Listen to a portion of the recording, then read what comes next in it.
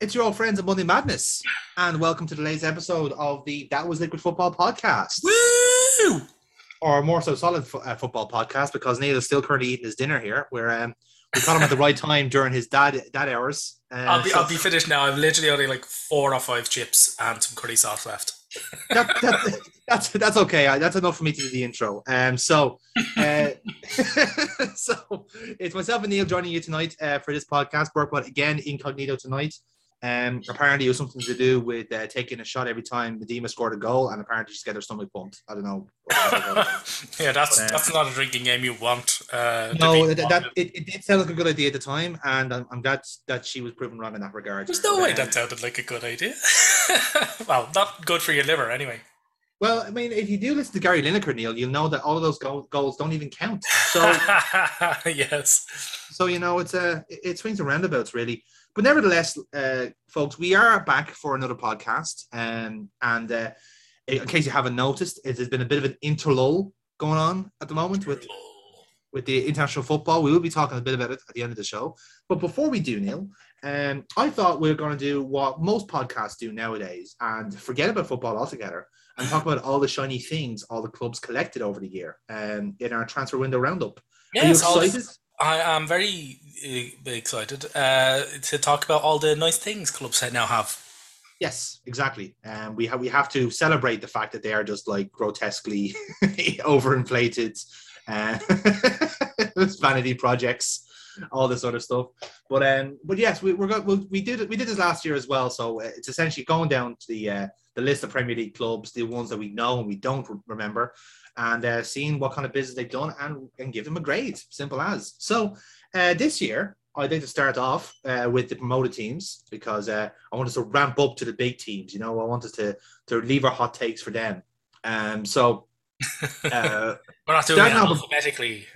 No, because apparently, like all the W clubs just get no love at that point. They just don't. They just don't.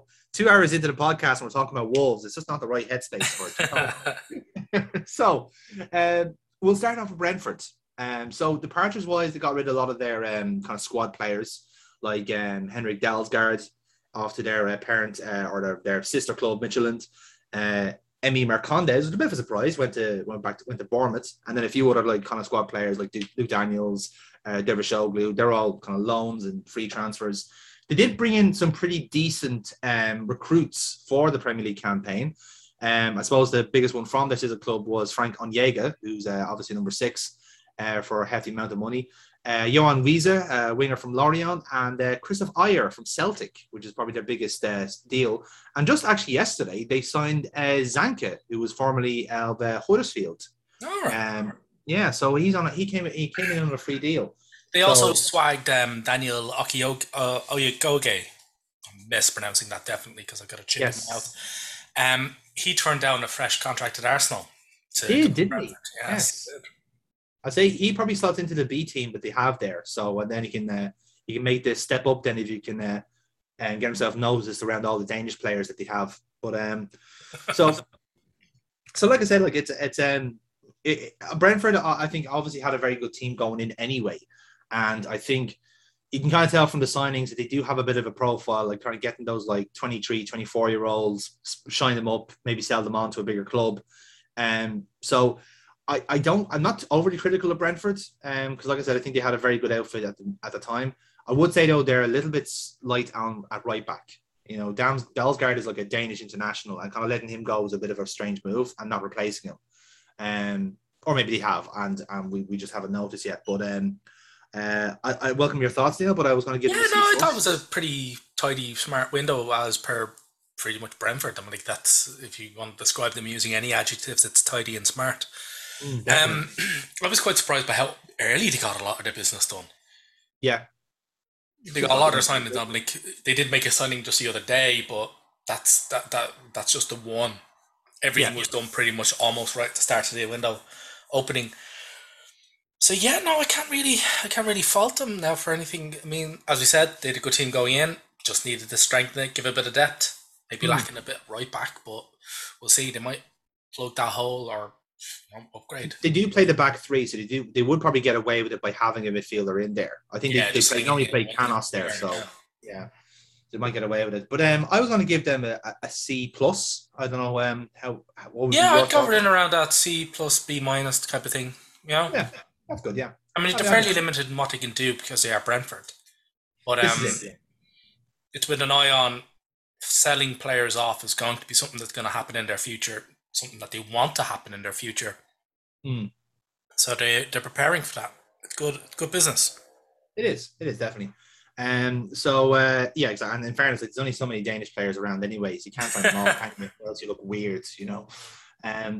But we'll move on then to Watford, who inexplicably did get higher in the championship table last year. So we could talk about them next. And this will be great for Burpa watching this, hearing this back now, because she'll know now at least several players who play for Watford now. So departures-wise, I suppose the biggest one is Will Hughes. His contract was running up and he wasn't re-signing, so they sold him off to Crystal Palace, who we'll talk about later on. Craig Dawson didn't come back. He stayed at West Ham and wants to be part of the Moyes' European adventure, which I presume was like Phileas Fogg's around the world in 80 days. Speaking of relics, they let go of Top Rope Troy. Yes, who's debuting for Birmingham at the moment against Derby. So he's joined the League of the Banter Clubs, which is if anything a natural conclusion to his career. I think it's fair to say. Being put out last year, yeah. Pretty much, yeah. There's been a lot of loan deals for all the kind of players they can't sign yet because of third-party ownerships and work permits. So I'm not going through all of them. But I think the greatest offence that they have done in this window, Neil, and I'm sure you'll agree with me on this, is by selling their striker Isaac Success to Udinese. A crime against funnily named footballers. I think it's fair. I think you can agree on that with me. And Nathan Chalobah going to Fulham on a free deal as well is a bit of a shocker as well, because he was actually quite a good player for them last time they were in the Premier League. So a bit of a surprise there. In terms of arrivals, I suppose they've bought a lot of experience in two from Spurs actually. Danny Rose on a free deal and Moussa Sissoko for a nominal fee as well. Got a few former players in Josh King, he was a free move from Everton. And then some newcomers like Emmanuel Dennis, who hit the ground running against Villa. And then a deal for Imran Lousa, who's a number 8 from Nantes for about 10 million as well. So again, they have a lot of kind of blue chip players like Quadro Ba, who's been very well thought of from Rochdale, and Ashley Fletcher from Middlesbrough. So a lot of squad depth. But again, the problem with Watford is that you never really know where they are with, because they have so many players, and a lot of them are kind of unknowns and not necessarily Premier League standard, but at least they have signed the likes of Rose and Sissoko to kind of give you that experience. Sort of, yeah. But I think their biggest kind of signing outside of not outside of it, including the Sissoko deal, is actually managing to retain Sarr.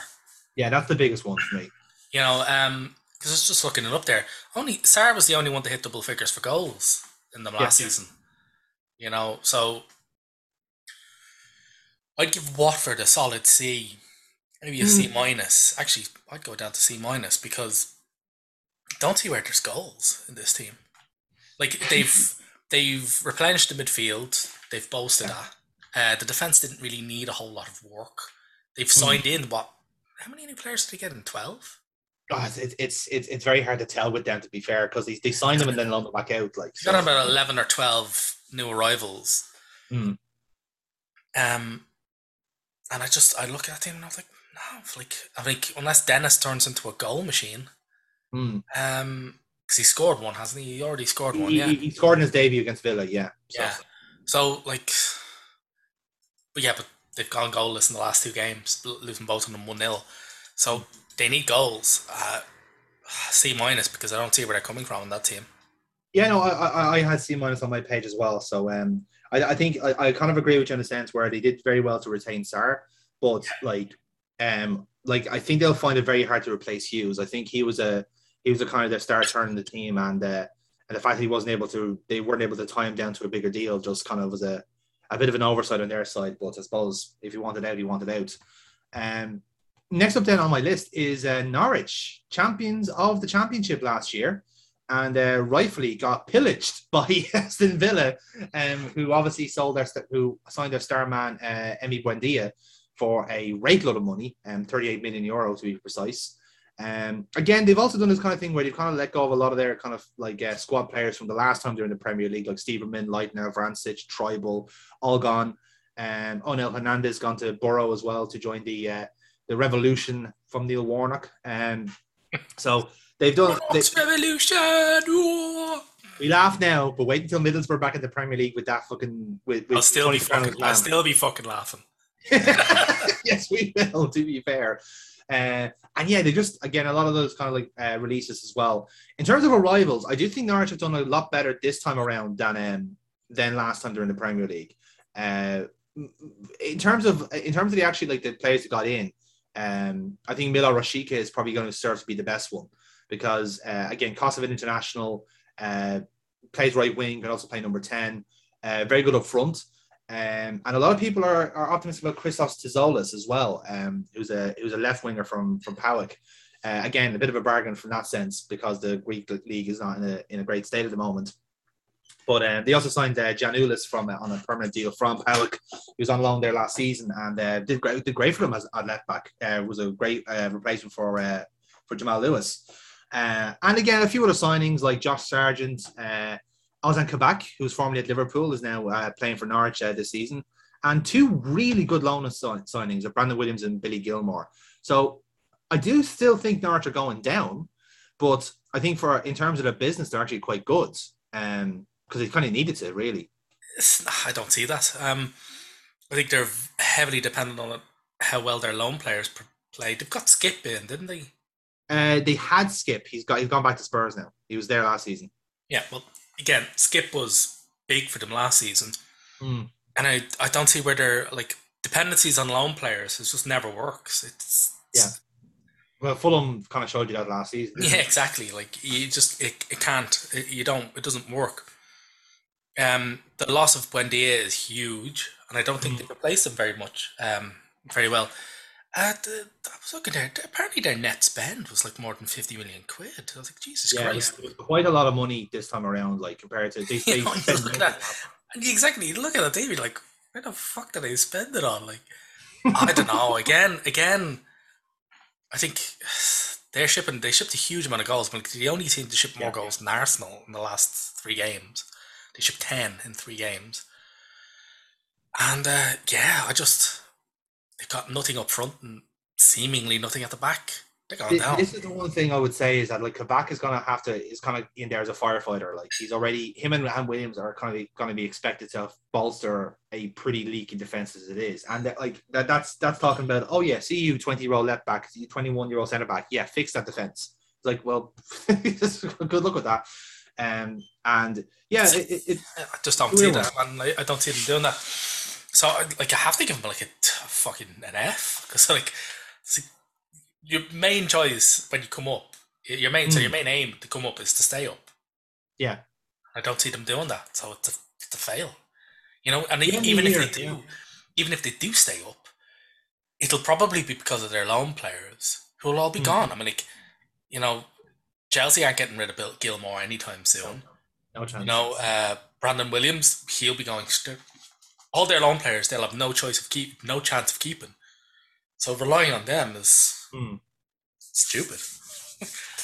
Yeah, no, I see your point. Like I said, I do still hope that the likes of Rashid can be a star turn, but I do see your point in the sense where they haven't bought anyone in that can actually guarantee them staying in the Premier League. But like I said, with Norwich, like I just feel like they wouldn't be. What kind of player could you bring in to keep that team up? You know, the kind of way, like. Objectively, you'd be looking at like someone to replace Pookie as a main focal point, and they did bring in Josh Sargent, but he's a 21-year-old like striker. That's a lot of like weight on his shoulders as well. Now again, they might play wonderful football and prove us all wrong, but I was a bit optimistic with them on my grade. I gave them a C+ because even though they didn't get like actually anyone in like a stalwart centre back or anything like that, I do still think that the players that got in are blue chippers and will probably be good business for them if they sold them on. That was kind of my logic to it, but because I don't think even remotely being a chance of staying in the Premier League was an option to them. Really, I think this is more for this is a Moneyball team to me. You know, I don't see it's a Moneyball team because the Moneyball team was built to win. This isn't really built to win. This is a team that's built to look good and then get sold off.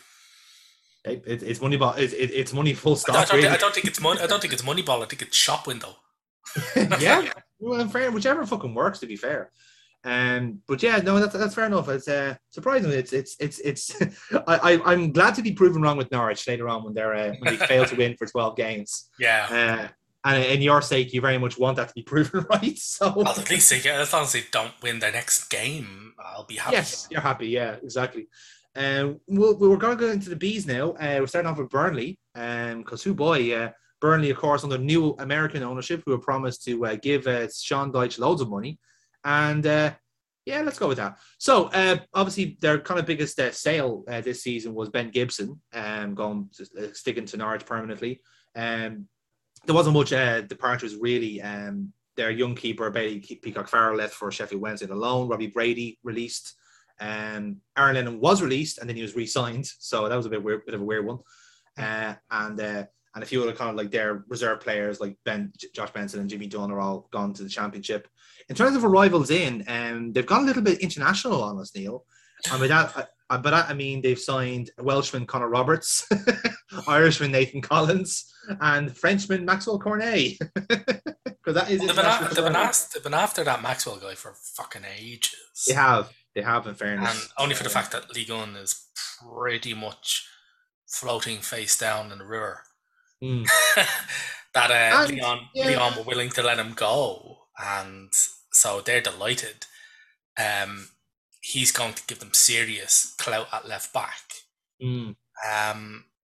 So yeah, no, that's and also he can play the other wing as well. Apparently, he's one of those types. He's one of those Milner types that can kind of play anywhere. So he is. I think tactically he's best as a wing back, but he can play in midfield as well. Like they also got Hennessy, and they also signed in Wayne Hennessy, didn't they?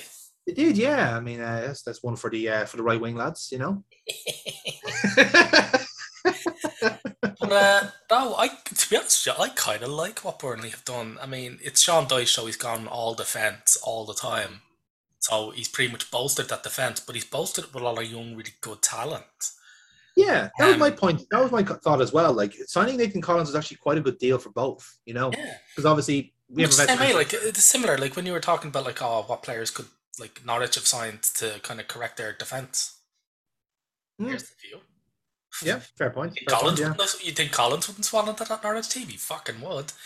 And I don't think he's like the second coming, but he's a very good player. He's I quite like what Dyche have done. Probably not a whole lot up front still for Burnley, but I quite like him. Give him a C+. He's they've done well. To be honest with you, it's a really different window for Burnley because normally we're used to just bringing up Burnley in these transfer rundowns and going, yeah, well, they've done fuck all. Yes.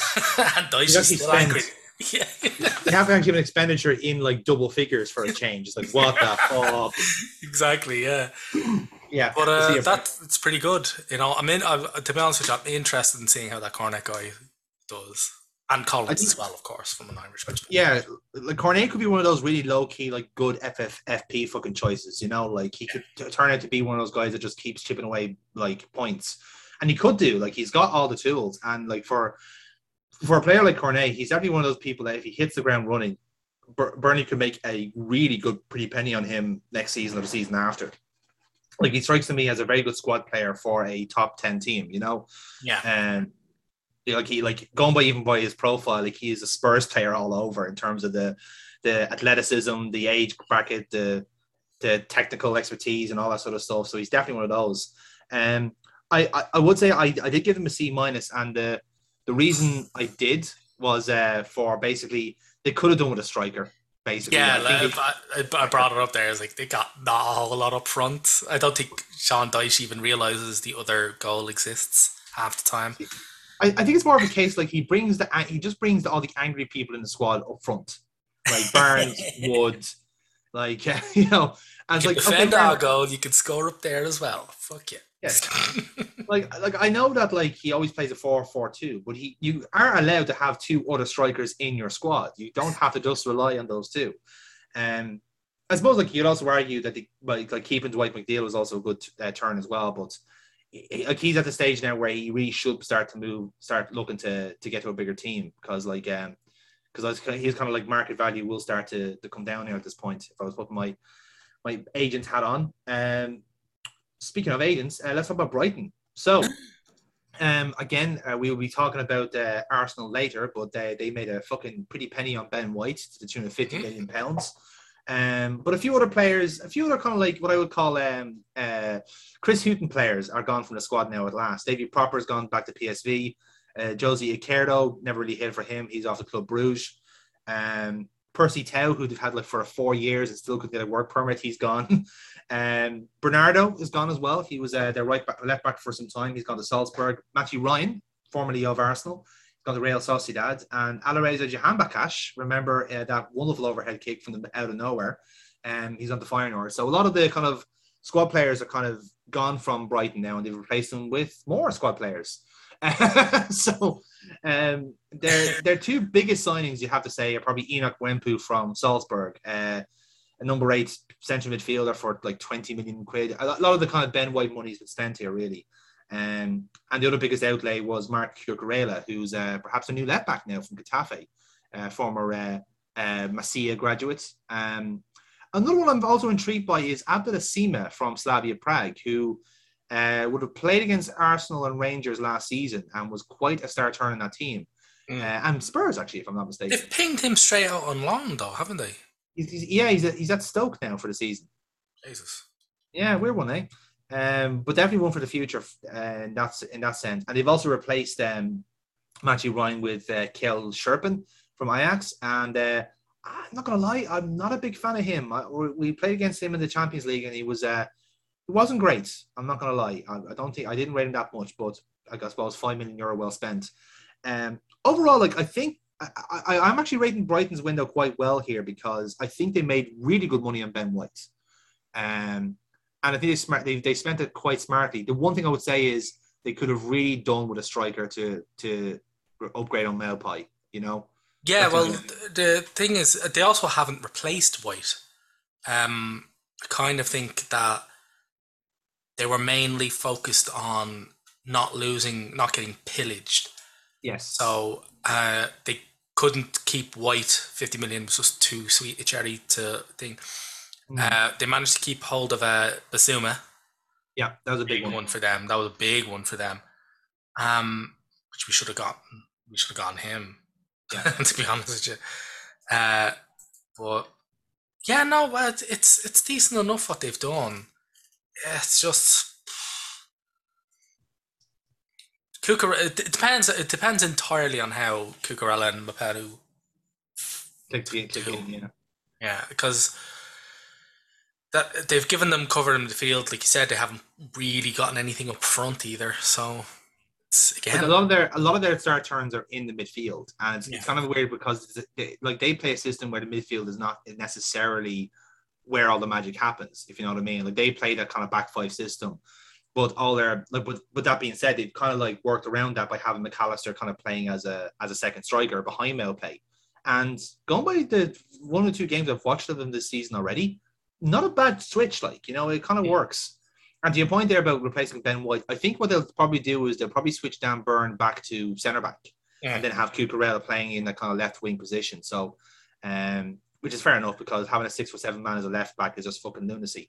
So I think we can all agree on that. So I gave them a solid C for their window, bro. I would go with that as well. They still need lots more up front, you know. But keeping Basuma is pretty good. I think he's a bit of a class player. Yeah, I agree. But there must be something about him. Like, why isn't everybody in for him? Like it's fucking Brighton.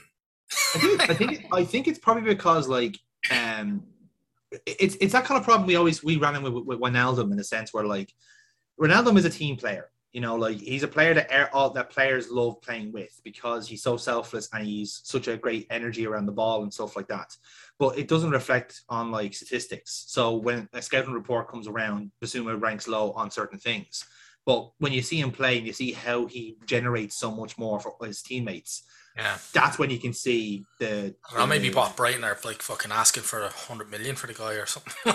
like something crazy like 30 to 40 million. Yeah, so I think it's kind of trying to justify that. I think 30 wouldn't be that crazy for him. No, I don't think so either. I think that's very reasonable. Especially for what he brings to the side, like. But yeah, like I said, who knows? It might just all develop in January or in this next summer. So next up on our list is Southampton, and they've had a busy enough window, has to be said. Danny Ings off the pastures new to Aston Villa in a fucking transfer that literally came out of nowhere. And another one that came out of nowhere was Yannick Vestergaard jumping to Leicester, which I found was a very surprising move. They also secured permanent deals for Angus Gunn to Norwich, Mario Lemina staying in Nice, and they let go of Ryan Bertrand, who also went to Leicester on a free. And kind of a surprising move I found here as well was Michael Obafemi, young Irish striker going to Swansea. Permanent move. Great move for him personally, but a bit of a surprise from Southampton. It didn't seem to be kind of clicking for him there. And they've also let go of Wesley Hoyt, who was one of their centre-backs at Anderlecht. In terms of arrivals, some very shrewd deals, has to be said. Adam Armstrong as your Danny Ings replacement from Blackburn, 17 million euro. Roman Perro as the Bertrand replacement for 12 million from Stade Brest, and Leonardo as the Vestergaard replacement. So they've literally replaced everything they needed to replace. And then got some very smart moves then for some young players like Tino Livramento at right back, Armando Borja from Chelsea on a loan as a striker, and then Thierry Small then as a left back from Everton. And then they secured Tia Walcott permanently as well. So I don't hate this transfer window for Southampton, I'll be honest. No, with Jen, that I got B- on my one. Same here, yeah. Going back to signing young, hungry players for fuck all. I was like, this is the Southampton way. This is what they had lost. Yeah, exactly. They've gone back to the Southampton that we all know and mostly hated, but for good reasons. From Southampton, I think they're getting of Livramento. I think is really good. I think it'll also benefit Chelsea as well. They've got like a ridiculous. They have a buyback clause, yeah. Buyback clause, which is fucking pathetic. I think it's like 25 million or something like that. Adam Armstrong as well up front, liking that. B-. I think the only reason that stops this from being a pure A fucking thing is, have they shored up shit at the back? No, they need that Lyanco guy to hit the ground running, because if he doesn't, or if the defense starts shedding goals, this is going to be a dodgy fucking season for them. But that's the kicker for me. I still don't have much confidence in McCarthy as their star goalkeeper, especially with Fraser Forster as the backup. Like, I would have rather someone of a higher standard to kind of come in. But I'm not saying he's a bad goalkeeper, but I think, you know yourself, when you have a more confident, assured goalkeeper, it helps defense as well. Yeah. But like, that is kind of my kind of vibe from McCarthy himself. I think he's quite good at certain things, but I think he has shortcomings in other places, you know? Yeah, I was surprised they didn't go for a young, hungry keeper who could have gone, here, look, work your arse off. Here's the number one for the next 3 or 4 years. Yeah. Like they've done with a lot of other positions on the pitch. So I'm surprised they didn't go for, because that was a shit hot fucking young keepers flying around.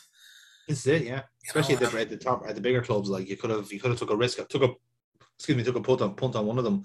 Yeah, but, exactly. You could have. I mean, we'll probably get onto him in the interlull discussion there, but like, maybe they could have gone and swagged Bazunu off fucking C, you know? Yeah, absolutely. They could have done.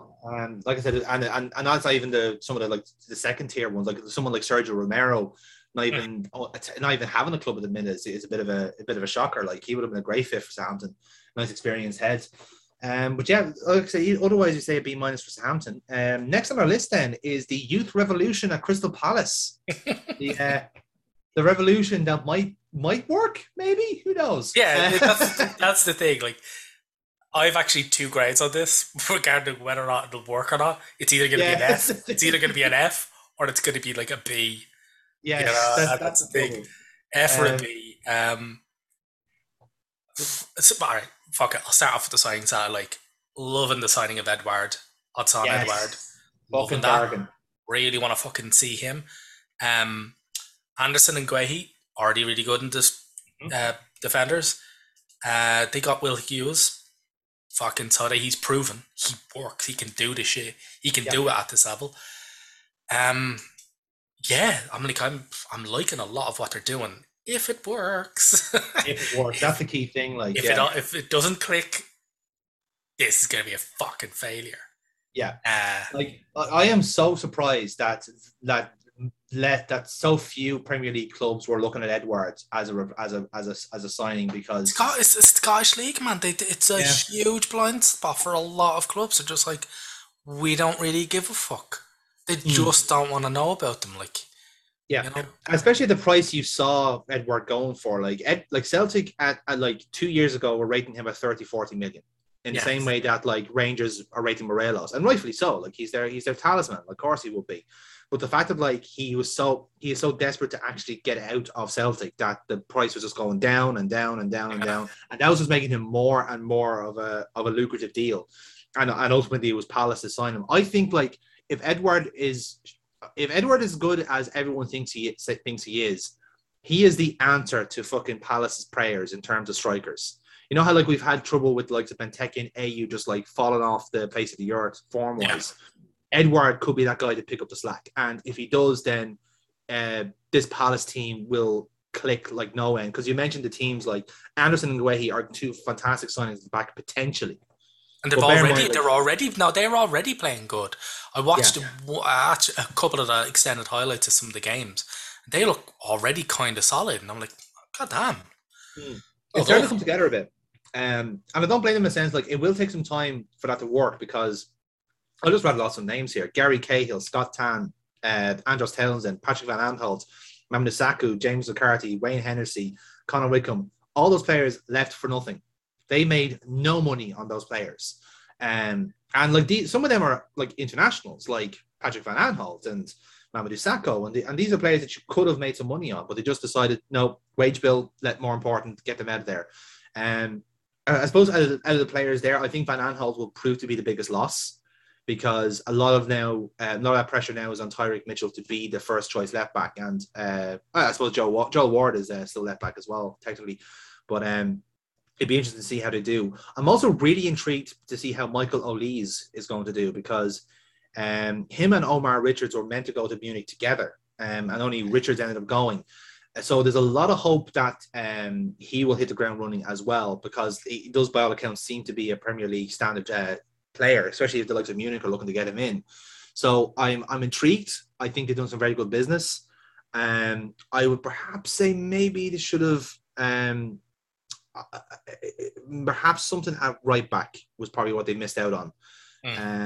Because like I said, I think they still have Nathaniel Klein there and Martin Kelly, so and Mitchell, of course. So I would have thought maybe something there, but otherwise, I'm giving them a B-. I think they've done really well here. Like for what they're trying to do at Palace, I think it's a really good start. Yeah. Yeah, I'll stick with either. You know what? Fuck it. Let's get optimistic on this shit, because hope. Patrick Vieira, come on, you want them to. I do want them to succeed. So fuck it. I'll go to B. Go fucking on yourself. I might downgrade that to a B- because they didn't get rid of Zaha, and he's not been good. He just doesn't seem motivated, because the game against West Ham was quite entertaining. Well done for Conor Gallagher. Coming off a heart surgery a couple of years ago to score. That's another one we actually did mention as well. Conor Gallagher, did really well for West Brom, and again, like worthy of a loan spell. Like, so yeah, definitely. Should be interesting times there. Wolves then also has a bit of revolution on their hands as they start learning how to attack again after 3 years of Nuno pragmatism. Sales wise, not much to be fair. They let go of Rafa Mir, who was one of the squad players, for 16 million to Sevilla, so they really liked him over there. The biggest loss, though, I'd say would be Rui Patricio going to Roma and joining the Jose revolution there. And one of the youngsters, Owen Otasowie, who they had really high hopes for. And Bruges signed him for 4 million. So could be one to watch in future, considering how well Club Bruges do at shining players up. A few loan deals kind of worth mentioning as well, like Ruben Vinagre going back to Portugal again to Sporting. Morgan Gibbs-White, who's their kind of like their talisman young player off the Sheffield United, and Patrick Cutrone, who has been trying to play football at Wolves but keeps getting loaned out. He's at Empoli now this season instead. And arrivals wise, again, not much to talk about.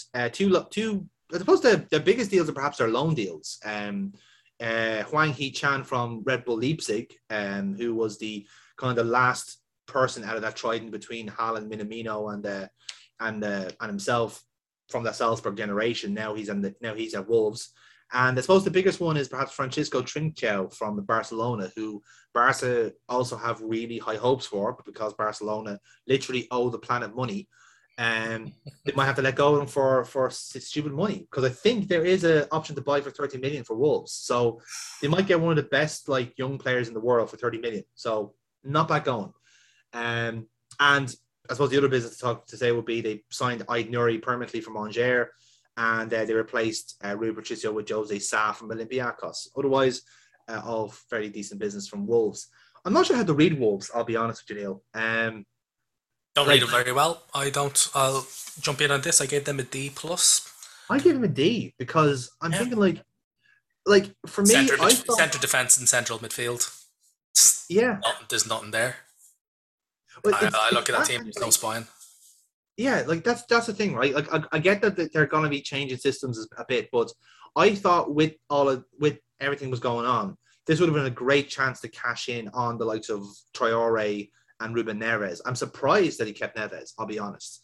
But then again, his last season at Wolves was really, really poor by his standards, and Gian Moutinho would be the same thing. I think a lot of players had a bad season there. Again, a lot of things could be different now that Jimenez is back.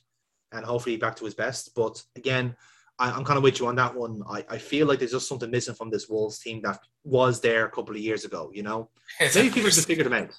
No, there's two things missing. It's called a centre mid and a central defence. Midfield. They've huge gaps there. The only reason the rating's not lower is I think that Trincao guy is going to be fucking awesome. Yeah, I think I have high hopes for him. Definitely. Yeah, I think he's going to be fucking brilliant. If they play him well, they play him right, and they do it well, he could be a fucking money spinner for them. But Wolves needed to do a big job here, and they just didn't do it. I to be honest with you, funny enough, I found it weird that you were talking about them retaining Neves and Traore as negatives. I saw them as massive positives for them. Perhaps, yeah. I see those two players as not being very happy with their last seasons and going, well, if we want out of here, or if we want the big money, if we want to make that money, we're gonna have to fucking play well. Yeah. And now with an attacking coach kind of leading them, they could argue now this is their chance to show how good they are. So yeah, that's but I would say, but a lack of a really good central midfield might hamper them quite badly. Yeah. No, I think it's a fair. I'm not expecting a whole lot from this. Yeah, no, I'm agreeing with you. I'm going for a D myself. Again, we might have a similar opinion on our next team, which is Newcastle. Departures wise, a lot of I don't think they made any money on these players. I'm not sure why. I mean, Yoshimoto going back to Japan, Christian Atsu leaving for Saudi Arabia, Florian Lejeune staying at Alaves after his loan. One of the Longstaff brothers is gone as well, by the way. He's gone on loan to Aberdeen, Matty Longstaff. That's the younger one, the one that made Man United look like mugs a couple of weeks ago. And they finally let go of Henri Saivet, a player who's been there for 6 years and has played once. So good on you, lads. Fair play.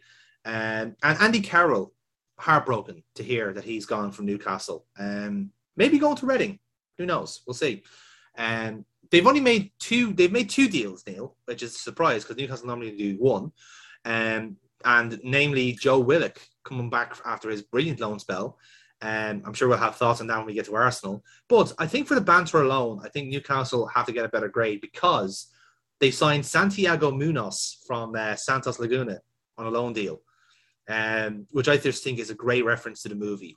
They literally signed the player from their own movie. I think, that is just... How is that not a goal? Is he going into the team? He's not going. Yeah, he's in the team. He's in the team. I thought he was going to the academy. Oh fuck! I don't care. He's probably there's football players in that squad. He'll go in the team, no bother. Yeah, well, Steve Bruce is 2 steps away from Alex Bruce taking the fucking reins. Come on. Yeah, but Brucey's already been whinging to the press about how he's been, how they've done nothing. He's already out of ideas. Yes. I think it was pure press clamour that got Newcastle to fork out the 22 million quid we got for Willock. Yeah. This is an F. I'm inclined to say that. I look at that squad. That squad is worse. They've gone through a fucking transfer window and wound up with a worse squad. It's an F all the way through. I see them struggling hugely. That defense is Swiss cheese. Yeah. And that midfield as well is huge gaps there. I don't see anything happening. I think I am giving them a slightly higher deal. I gave them a C minus, and the reason I did was because I think what they did was keeping a lot of their actually good players. You know, like I think keeping St. Maximin is a big deal for Newcastle because he is literally their only good player, and the fact that like the likes of Callum Wilson staying there, like he could have easily moved on he could have been the replacement for like Ings at Southampton hypothetically, but also I think they did really well to keep Freddie Woodman. Who I suppose could be now the number one keeper after Dubravka's latest injury. A great loan spell at Swansea. His market value has gone up, like a very young goalkeeper, very talented. And I think they've done really well to keep him. I'm with you on the sense where like they just need money. Like they need someone to start fucking like showing respect to the team. Willock is a stupendous signing for Newcastle, but whether he reflects the loan form. You know, like it's different, like trying to impress your parent club on loan with goals and the parent and assists and that sort of thing. It's different when you're there forever. You know, kind of way when you sign a 6-year deal and you're now a Newcastle player and you realize, oh shit, this is like this all the time. Oh no, you know, that's the trouble. Like, so it'll be interesting to see. I have them down for a C minus though. On that, I don't see where you're coming from with that. They've less depth to a squad that's shallow, horrendously shallow. Retaining, say, Maximum, I think there's a reason why nobody was really going in for him. He's massively injury prone. He is, yeah. Reliant on Wilson as well. If either results get injured, or if, you know, take a look at their injury record, both of them are probably going to get injured. If both of them are out, like, what the fuck? Like, they're relegation bound. If both those get injured, like, there's fuck all there. Still be, to be fair, like that's it might still be, but fuck me, like this is like when Steve Bruce resigned for this exact reason. Yeah, from Hull when he brought Hull to the Premier League, he resigned for this exact reason. And I think the reason why he's sticking with it is because Newcastle fans aren't turning on him. He knows they won't because he's a Geordie himself. He's a proper. They recognise that he is one of them.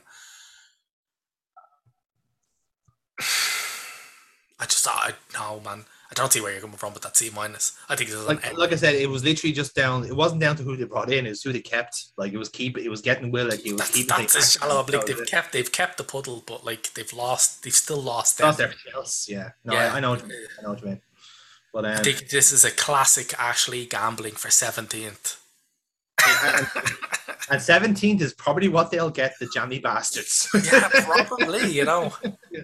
No. Like, it's sad. This really is an F. You can... That's fair. We might actually agree on this one, though, with Aston Villa, our next team. So, obviously, the biggest, arguably, transfer of the summer was Jack Grealish, at least on a money point of view, 100 million, neat to them. I'm sure we'll have thoughts on Grealish going ourselves, but they did get rid of a lot of their squad players as well. Like Ali Samata never hit the ground running; he's gone to Fenerbahce. Bjorn Engels, same story; he's gone back to Belgium.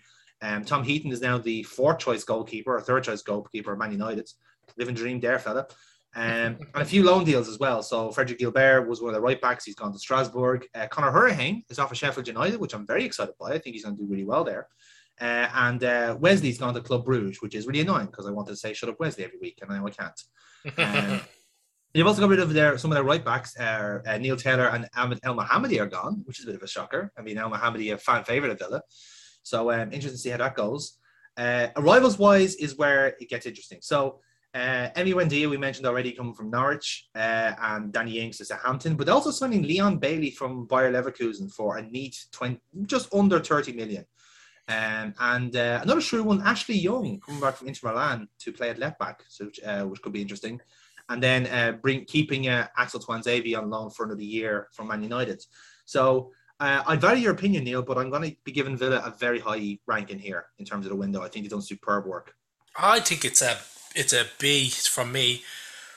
I think they needed more in midfield, but yeah, I think it's been pretty good. They've been slammed in recent, like at the beginning, because of illnesses and injuries. But I think your man Bailey will pretty much. I think he's a purpose-built Premier League player. When he gets fit, I think he'll rock it. Like when he gets fit and back and firing, like he's going into my FF team. No doubt.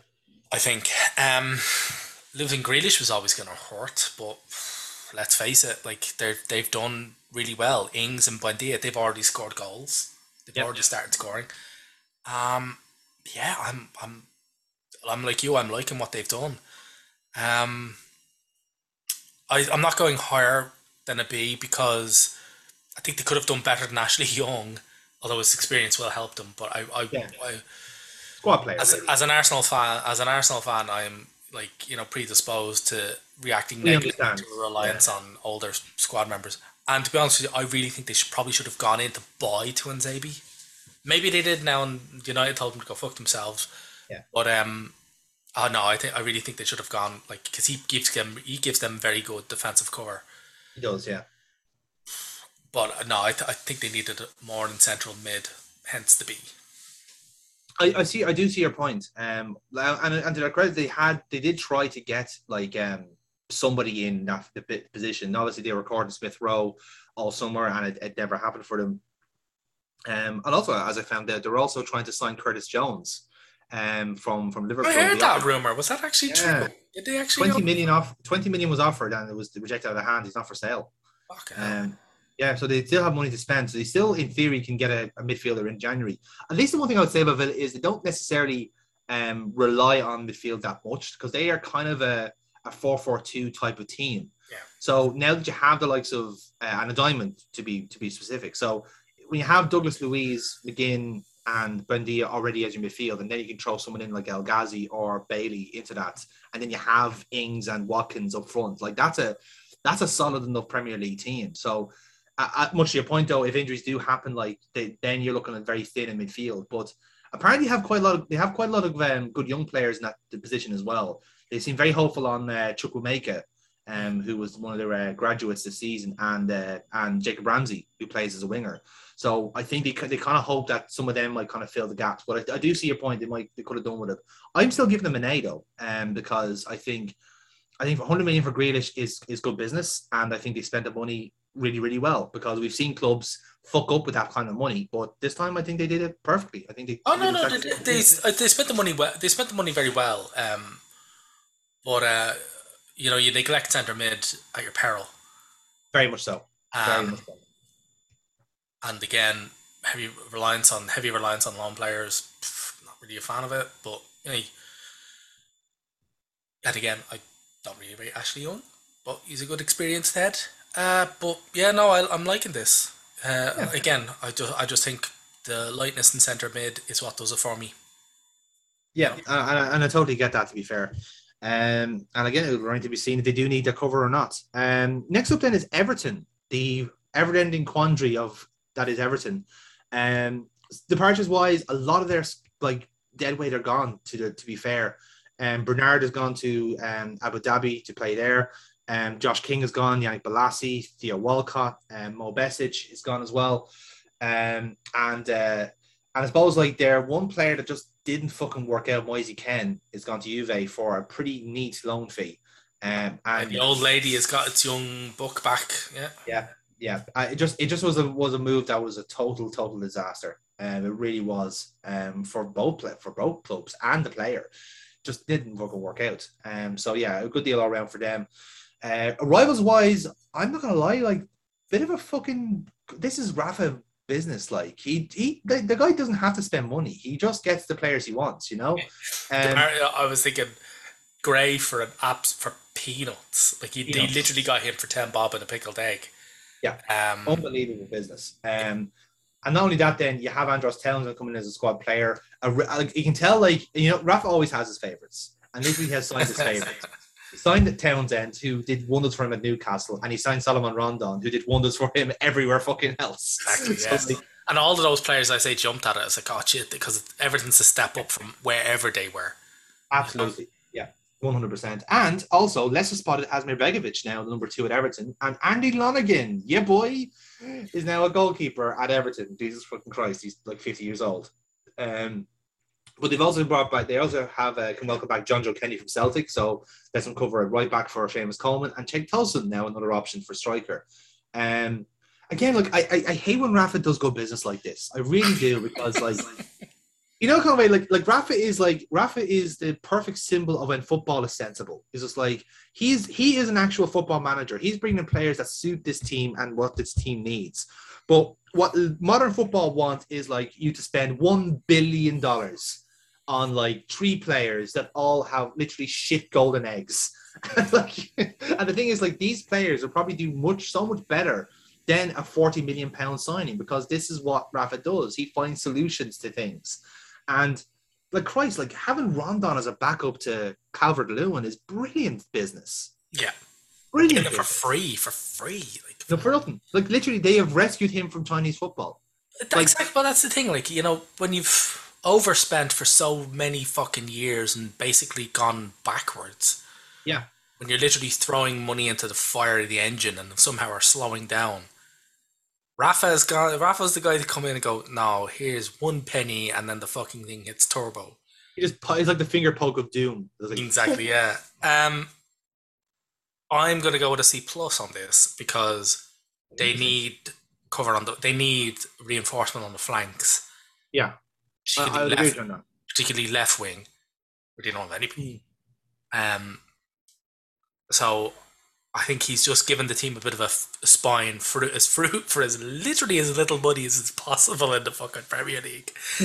And he's done that. But I think on the flanks, they're going to get exposed.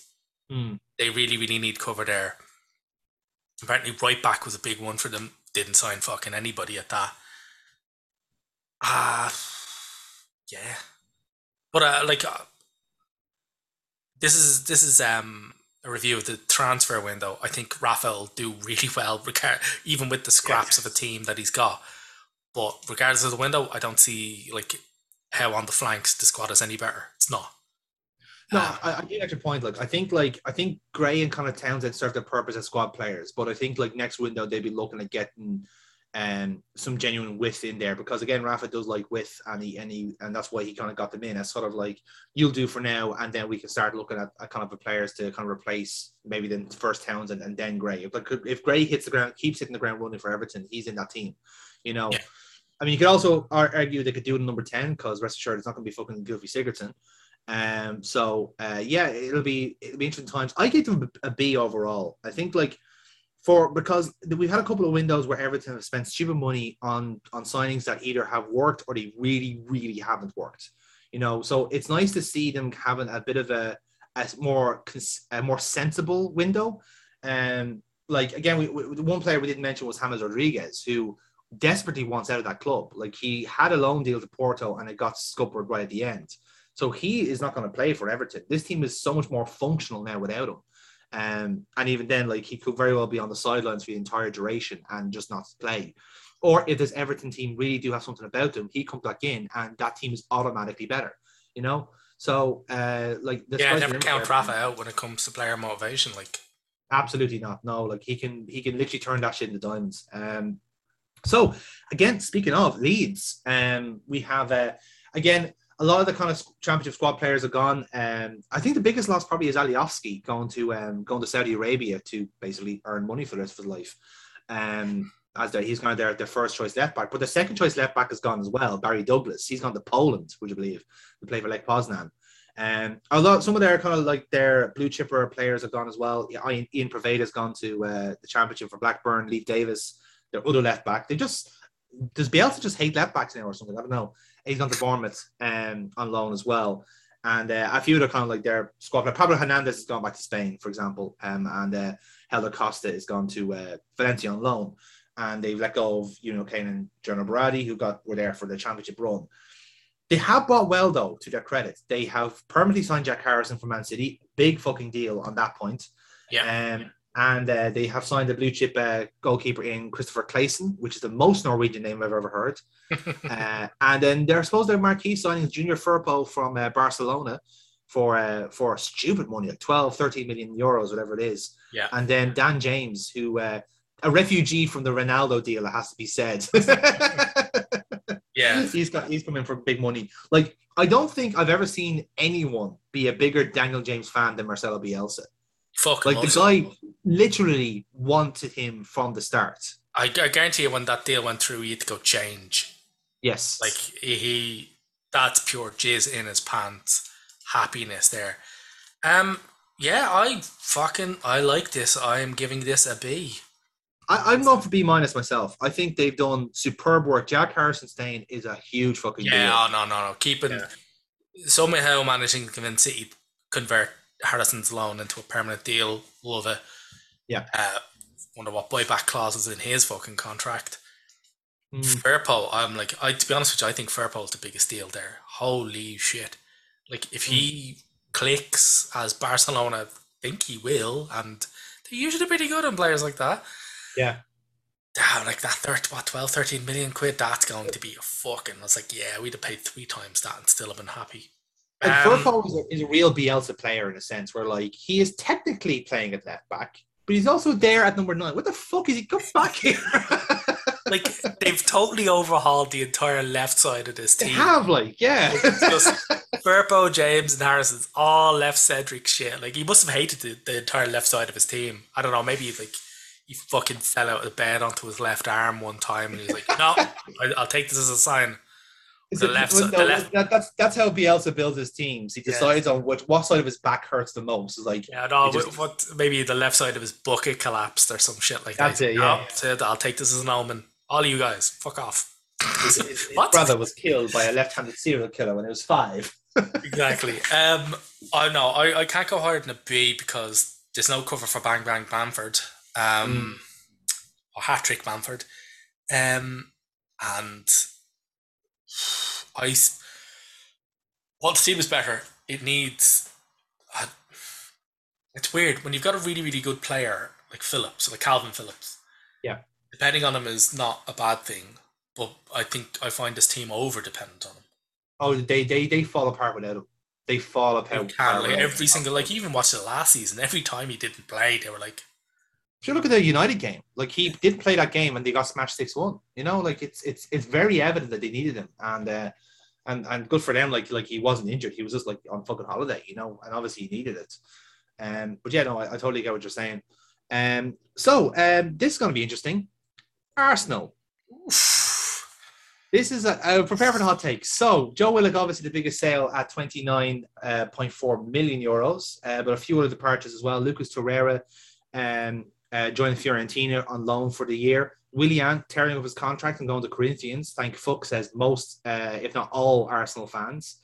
And then a lot of loan deals. David Luiz is gone as well. He's going to Flamengo, I think, actually.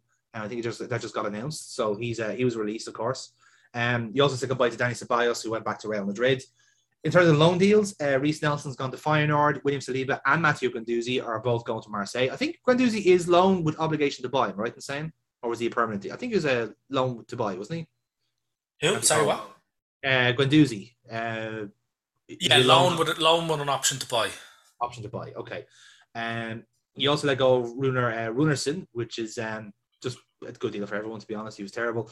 I suppose the biggest departure on paper is Hector Bellerin going to Real Betis on a loan deal. I have thoughts on that move, by the way. I'll get to it when we get to this.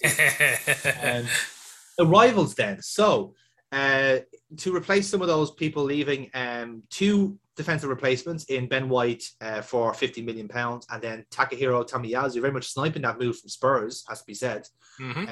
Centre back and also right back. Aaron Ramsdale is now your number 2 goalkeeper from Sheffield United, about 28 million euros. Martin Odegaard returning to Arsenal from Real Madrid. And then 2 blue chippers in Albert Lokonga and Nuno Tavares, centre midfield and left back respectively. Interesting one. And also you welcome back Said Kolasinac because you couldn't find a buyer for him. So So Neil, I value your thoughts on this window for Arsenal. Oof. Jesus, can I go with the dual fucking system? Dual grades. The dual system I had for Palace.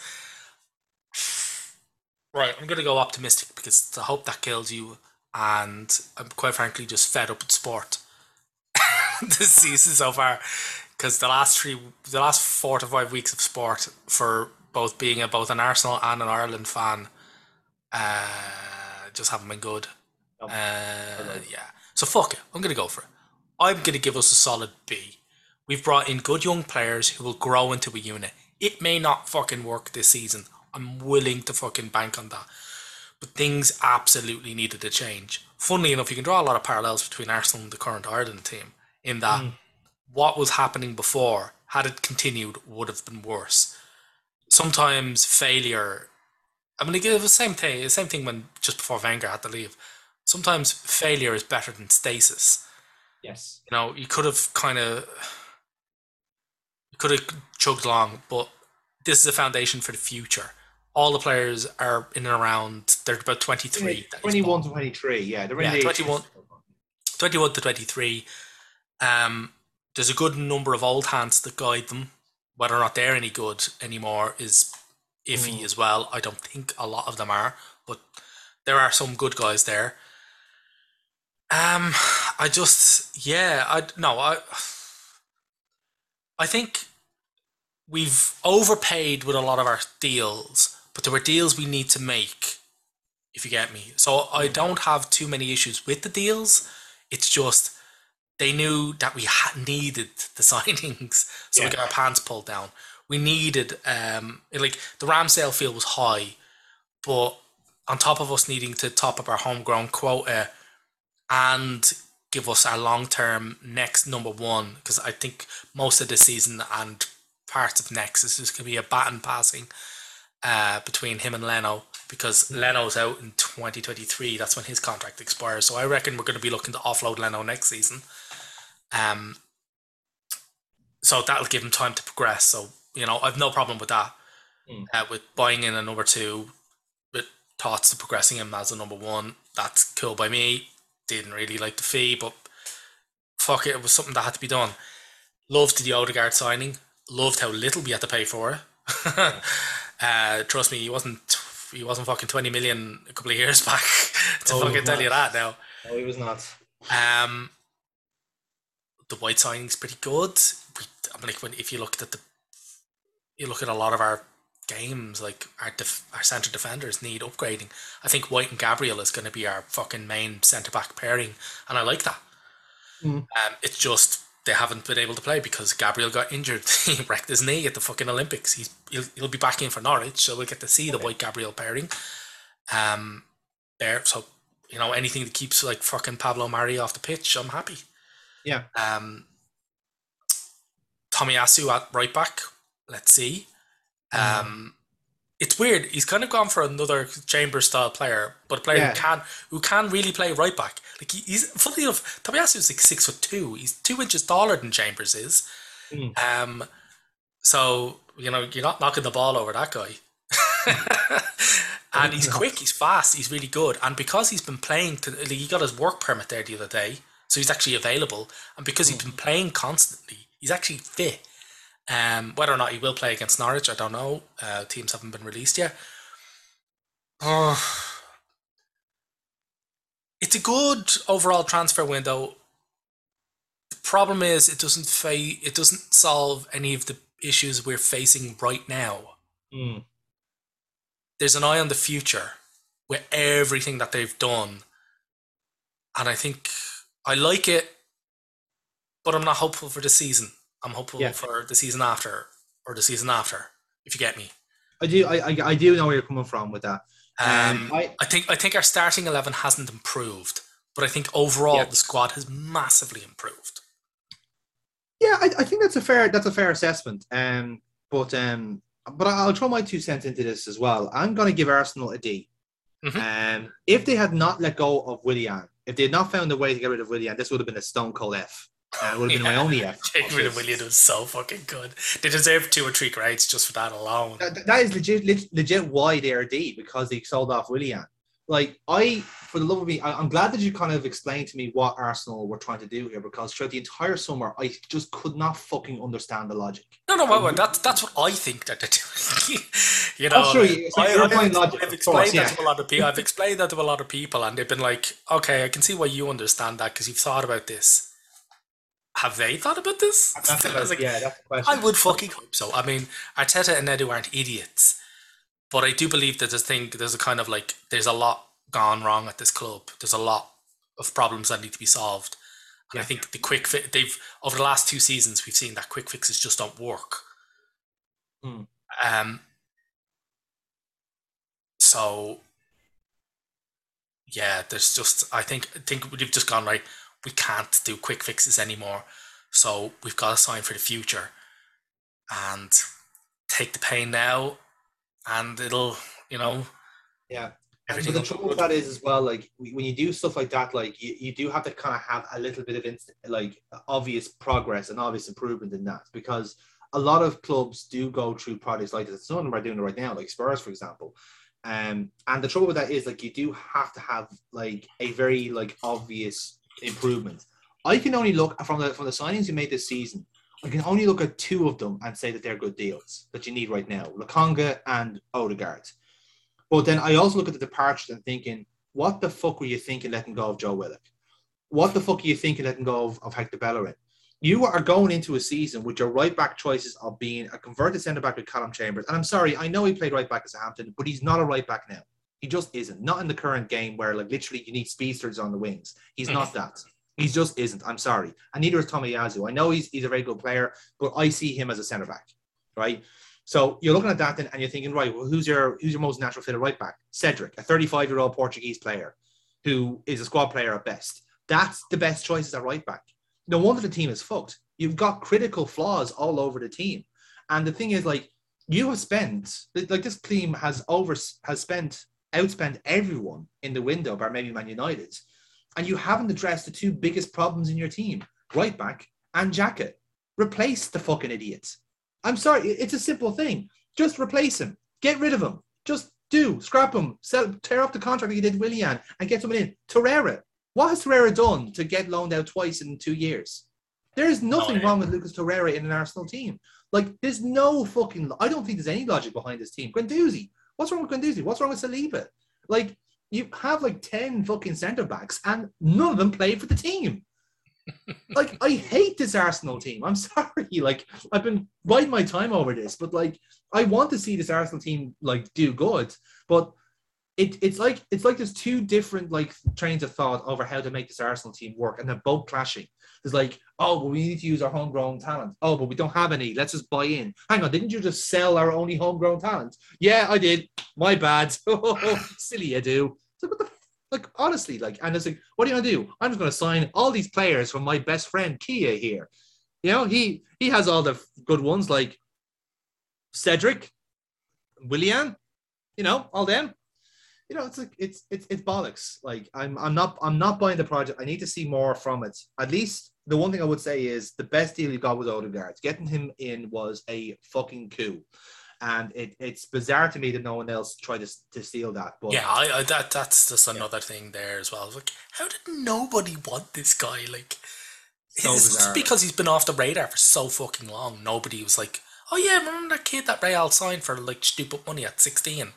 Oh, I wonder what happened to him. Fuck, he didn't light it up. Because I was expecting people to look at him all last season and go, oh shit. Maybe it was the fact that it was only like half a season. They just thought, oh, flash in the pan type of thing. And they were probably all certain that Real wouldn't be stupid enough to let him go. And then I don't know. I just love it. I fucking love it. You know what? Here's the thing. You should, because that has legit been the best part of your window for me. And I would hope that, like, I think at least with the likes of Tavares and Lokonga, they will fit in really well. Because I've seen a bit of Tavares, and even in the Man City game where I like Lokonga. I like loving the look of Lokonga. Lokonga will do, like if Lokonga is playing the role I think he is, he's going to be fantastic. Yeah. And the thing is, like, he is going to be so much better in that position than the likes of Xhaka. Where, like, actually, finally, you now have a player who actually wants to be a defensive midfielder, not just told to be and fucks it up every week. So, like, yeah, it's going to be good.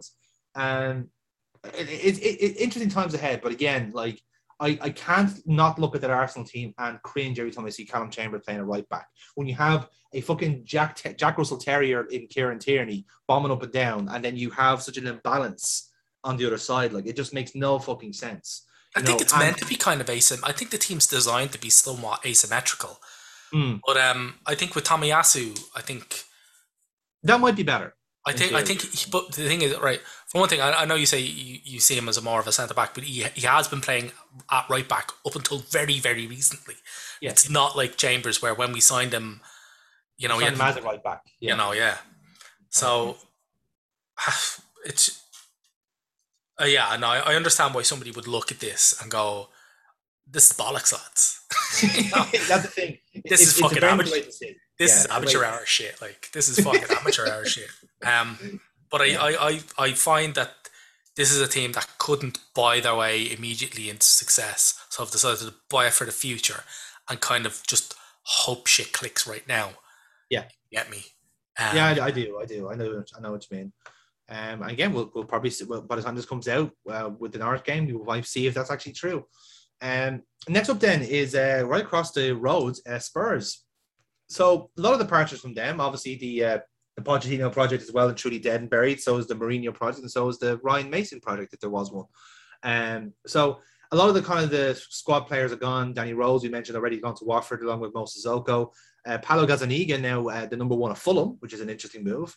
Eric Lamela gone to Sevilla as part of the deal for Brian Hill, which we'll get to in a moment. And Serge Aurier just gone. He's gone. No one wanted him. Apparently, the word on the street is Aurier might be an Arsenal target. So, I heard that as well. Yeah, interesting stuff there. And obviously, they didn't secure anything for Gareth Bale because, like, let's be fair. Money wise, I suppose the money they have made would be on Joe Hart. Celtic somehow paid $1 million for Joe Hart, which says a lot about Scottish football, to be honest. Toby Alderweireld's gone to Qatar, and they actually did spend money on him, about £10 million. And Juan Foyth, which I was very surprised by, he's made his move to Villarreal permanent, which is a surprise. Again, he was kind of earmarked to be a future Spurs centre back, but never happened. In terms of rivals, again, Spurs have spent relative money. Brian Hill is perhaps the most impressive signing from Sevilla, 25 million, again, with Lamela going the other way. Emerson Royal came in on deadline day from Barcelona, again, very much getting out of the quandary that is there, because not even Barcelona knew if he was a Barcelona player at times. And then Pape Sarr, who was a fairly hotshot 18-year-old defensive midfield, came in from Metz and got loaned straight back there for the season. And then two rivals from Atalanta, Christian Romero and Pierluigi Golini, both on loan, but they have options to buy, I think, for both for 40 million. So good fucking luck spending that, lads. But again, bolstering the centre-back and competition for Lloris. Spurs are a weird one for me. Like, I'm not sure how much Kane staying factors into my grade, because I gave them a C+. I feel like I would have given them more of a grade if they just finally sacked them off, if you know what I mean. No, I don't think so. I mean, C-. Well, first off, Kane was never going to go. I said this before on a podcast. I was like, Levy holds all the cards, and when he does, you get nothing. It was gonna take silly fucking money, to get him. And even though City are basically just decided to just throw caution to the wind and just abandon any pretense that they follow the rules, they weren't even going to do that. Particularly seeing as how Pep doesn't really like centre forwards, so spunking like the GDP of a small African nation to buy a centre forward make fuck all sense. Makes no sense. No. It depends. I think they're still too counter-attack dependent.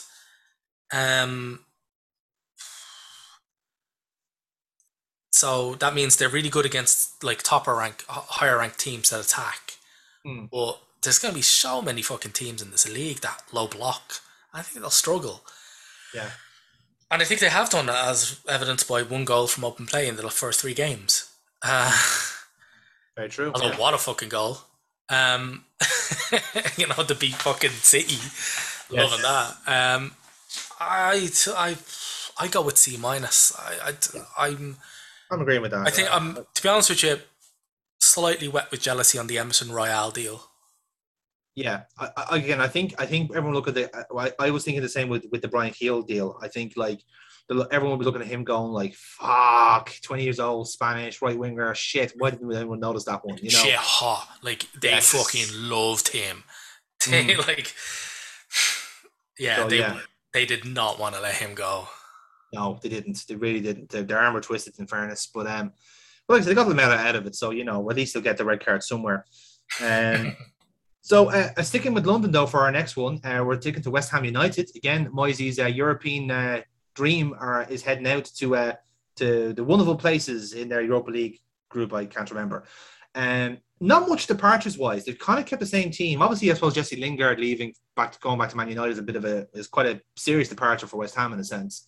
But actual players on the contract, Fabian Balbuena has just left the Dynamo Moscow, free deal. And Felipe Anderson finally out of West Ham. I think they made a loss of him on about £13 million because he went to Lazio for £3 million. Like, again, if that's a positive in your mind, I think it's a massive negative because they just ruined that player. Like, he just never fucking liked it there at West Ham. But at least they're not like bullshitting themselves in terms of like people coming in. Like, these are players that Moisey wants. Yeah, I did. Players. I'll fully agree that he's not going to be losing too much sleep over losing Rafa's. Yes. No, I agree. So again, rivals wise, then Craig Dawson is staying from and moving from Watford permanently. Alphonse Areola coming from PSG via Fulham. Great deal for them, to be fair. To be honest, I think that's their best deal. I think he's going to add serious competition in goal, and he is actually a really fucking good goalkeeper. Great goalkeeper, yeah, he is. To be honest with you, if I was a Hammers fan, I'd be looking at that and going, grand. Maybe, I mean, like, it would be outright the best deal they did if they didn't also get Zuma.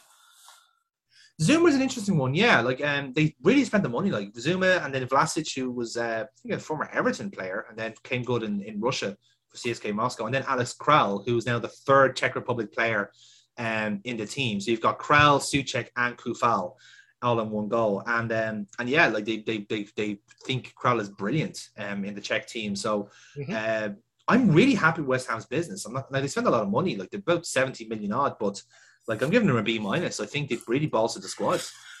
West Ham would be my first day of this season, I think, to be honest with you. Like, it's a bit of a bullshit thing to say, oh, they've won the window. Well, I'd say West Ham are up there with that regards. Like, loads of people were expecting to keep in for Rafa. So I was like, no, they don't need him. They don't like him. Like, and also his situation around United hasn't improved. You know? No, it hasn't. Especially given who else is in now. Exactly.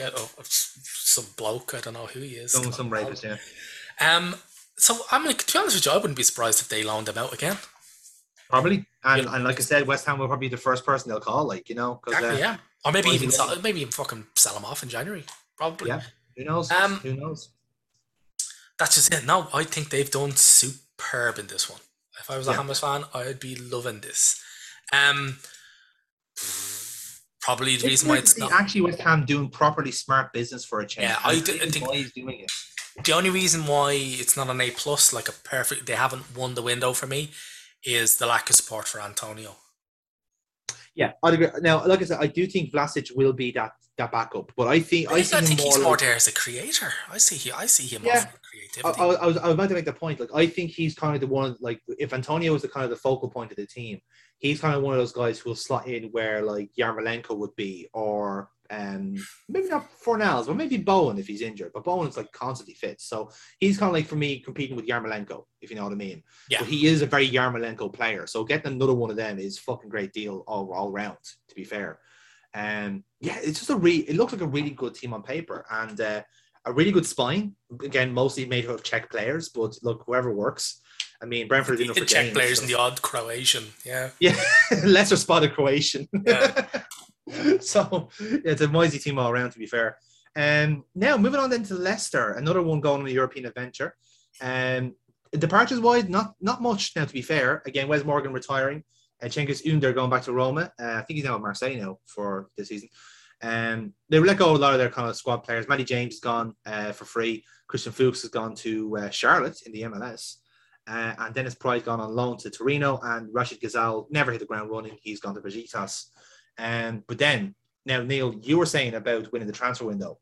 This is my pick for winning the transfer window. Yeah, no, I'm with you on this one. I have a star next to Leicester on my list there. Yeah. So we have Ryan Bertrand coming in for free from Southampton. So automatically, Chris Fuchs is replaced by former England international.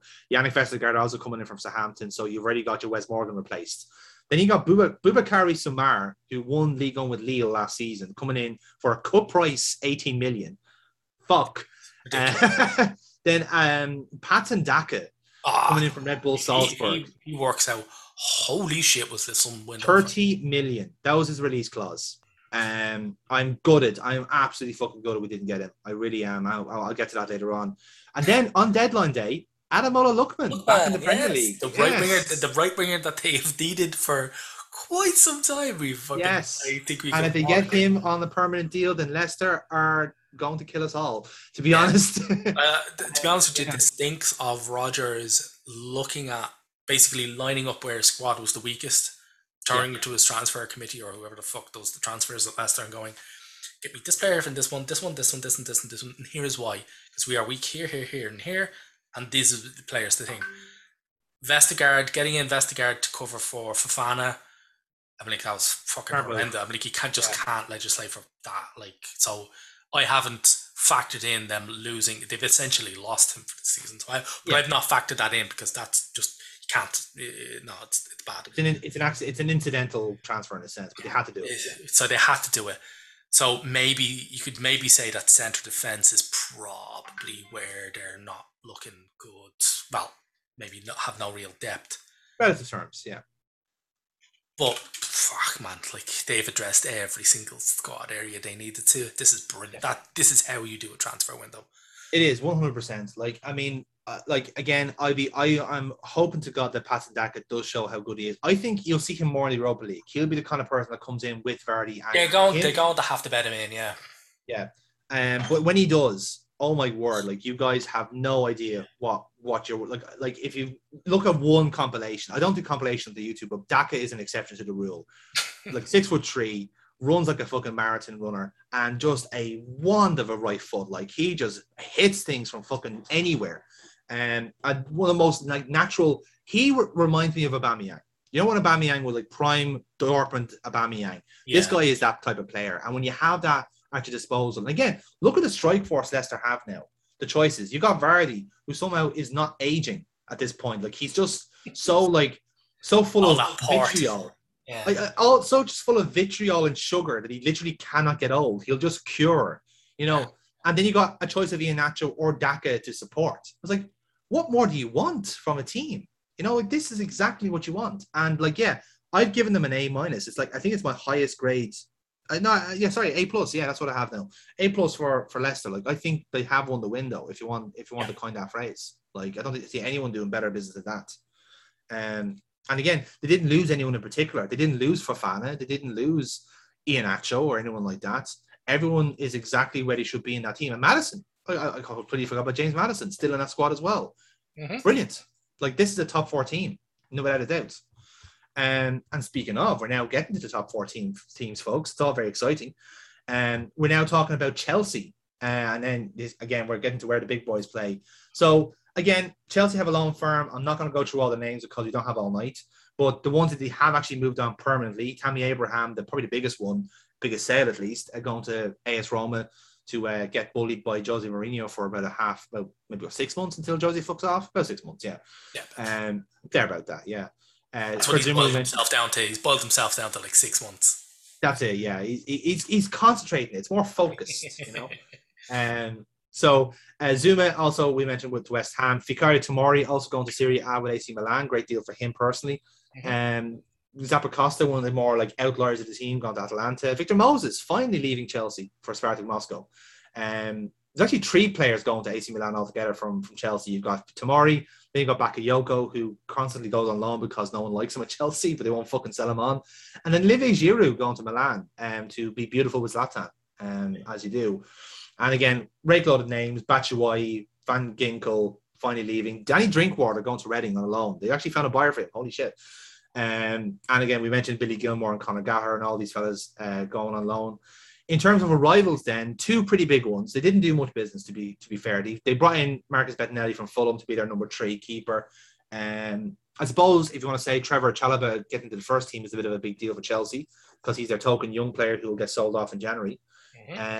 And then the two big arrivals. First, Saul Niguez coming in from Atletico on a loan deal. That's a very shrewd signing for me, by the way, on that. But then the big one is Romelu Lukaku for about just shy of 100 million. So again, it goes without saying Lukaku is there to show Werner how to score goals and was the kind of missing piece of the puzzle for Chelsea. But Saul coming in to be the kind of like to kind of compete with the likes of Jorginho, Kovacic, Kante for the midfield too. Really smart move as well, you know. Very good, because he's young, he's hungry, he's had a garbage few years at Atletico. Yeah. And he wants to come in, he wants to be that pure 6 that he knows he is in his heart. And I think it's really, really good. If it works out, they've got a fucking stunning player on their hands, and if it doesn't, they can just fucking sling him back to Spain for it's a free no harm, no foul kind of thing. And if anything, he's going to push their players that they have under contract because they're looking at Saul Niguez and think, Jesus, this guy's got a La Liga winners medal around his neck, and now he's here on loan. Exactly. So I really like that. Again, Lukaku, 100 million. I mean, but then again, like Chelsea don't operate in the same financial rules as anybody else do. No. I mean, like they spend 160 million augmenting their attack, only to spend 100 million again in the next window to replace a large chunk of it with a player that they sold off a couple of years back for 30 million. Yeah. Lukaku was funded solely by their massive loan farm selling off. I think they raised something like 90 million quid selling off all their fucking... Between Abraham, Zuma and Tomori, they paid for the Lukaku deal. So it's crazy. And he's obviously coming in like stupid wages. Yeah. I think he's going to be... Unfortunately, he's going to be really fucking good for them. Yeah, look, I put it down for a B- because he's a type of signing that does make them Premier League contenders. I'm expecting them now to win the league because of Lukaku. You know, like I'm expecting. I would have if they'd gotten Lukaku. I have them as a B+. Reason why they're not an A and reason why they haven't won the window for me is they haven't signed anybody in central defence. I think if they gotten Jules Koundé. Yes, that's true. Actually, yeah. They couldn't get him over for whatever reason, they couldn't hit the oil money, couldn't get him over the line. And so I think if they'd gotten Koundé, I'd be like, yeah, they're nailed on to not only win the league, but win the window as well. Yeah, that's fair. Fair point. So we move on then to Liverpool, who finished 3rd last season and are probably looking to hold on to 3rd at this rate. So as departures-wise, nothing major in a sense. I suppose Gini Wijnaldum would be the biggest departure. And not necessarily replaced either is the thing. And we'll get to that shortly. He went to PSG on a free deal to earn stupid amounts of money and play with Leo Messi. And again, also kind of a lot of squad players departures. Harry Wilson going for really good money to Fulham. Bit of a weird move where Fulham basically get him for nothing this season, but they pay the fee next season, basically, just because Fulham want to, use the parachute payments to pay for him. Taiwo Awoniyi, who we couldn't get a work permit for, he's staying in Union Berlin, so they paid him money as well. And Shaqiri leaving for Lyon for cut price 6 million. I think he's going to do fucking wonders in that league. I think he's a class act and he's going to show that. And then Marko Grujic, who God love him, will probably never get to play for Liverpool. He's gone to loan again for Porto, and I think this is going to be permanent. Like I think this is an obligation to buy. So about 16 million to sign Grujic. So not bad money. We're going to get like 30 million next season, if that makes sense. And then a few loan deals. Ben Davies is gone. Reece Williams is gone. And Ben Woodburn, who had a great preseason, is gone to Hearts now. So hopefully it works out for him. Departures, rivals-wise, only one. And that was Ibrahim Konate from Leipzig for 40 million. So we've kind of addressed the centre-back problem we had, in a sense, where we started off last season with 3 centre-backs, and that was a huge mistake. And I think like without COVID, they would have said, "Oh, we would have signed Konate, we would have signed somebody." But now we're going into the season with 5. We have Van Dijk back, of course, Matip, Gomez, Konate, and now Nat Phillips, who's like Nat Phillips being like the kind of break glass for emergency headers type of fucking player, Yeah. So I'm okay with that. Now, like Phillips was going to be sold this summer, but they couldn't find a buyer, so they gave him a new 4-year deal to keep his value. So smart moves in that sense. But in a sense where like this window was kind of like dictated with the moves with the sales that couldn't happen, in a sense where, in a way, the kind of the bottleneck at the moment is Origi, in terms of getting players in. If we were able to let go of Origi, I think we would have signed Patson Daka, in my opinion, because he would have been a natural replacement. He would have been a very different proposition to Firmino or Jota up front, and just from that context alone, like you probably, I would have to mark down Liverpool a little bit in this window. I don't think there's not much they would have done anyway, because I do feel like I think they have a natural like progression with Wijnaldum going anyway, because they would have brought in Thiago, so Thiago would be the first choice midfielder in that role. But then you also have the likes of Harvey Elliott, who is reveling with the first team player. Like he was phenomenal against Burnley. Yeah. And like literally just playing the role that a Shaqiri would play, but he was playing in midfield, so he was fantastic. It was outstanding. And again, they have high hopes for the likes of Curtis Jones to kind of come in and be a good squad player in that regard as well. But the questions still remain on the likes of Minamino and Origi. Are they're a fifth and sixth choice striker, of course, but if something does wrong, when the Africa Cup of Nations come around, for example, and we're relying on those two to score goals, are they going to do it? The answer is probably not. And that's where the questions are going to lie. And ultimately, because of how much money the other rivals have spent around us, you can see why Liverpool fans are a bit nervous about that. So I've given Liverpool a solid C. I think getting Konate in is a good deal. He's definitely a player that we kind of like put our hat on for the next 10 years to be a fantastic centre back if he kind of keeps on the track he is. And then next year is the rebuild, really, like seeing who's on the market and seeing who you get. But again, by that time, who have you missed out on? Exactly. I'd go with the CC minus type of thing in that, like, all right, Elliott's effectively replaced Shaq. Yeah. But there's, the only cover for Firmino, Jota, Mane, and Salah, your forward four, is Origi and Elliott. And Minamino, of course. And Minamino, yeah. So I'm like,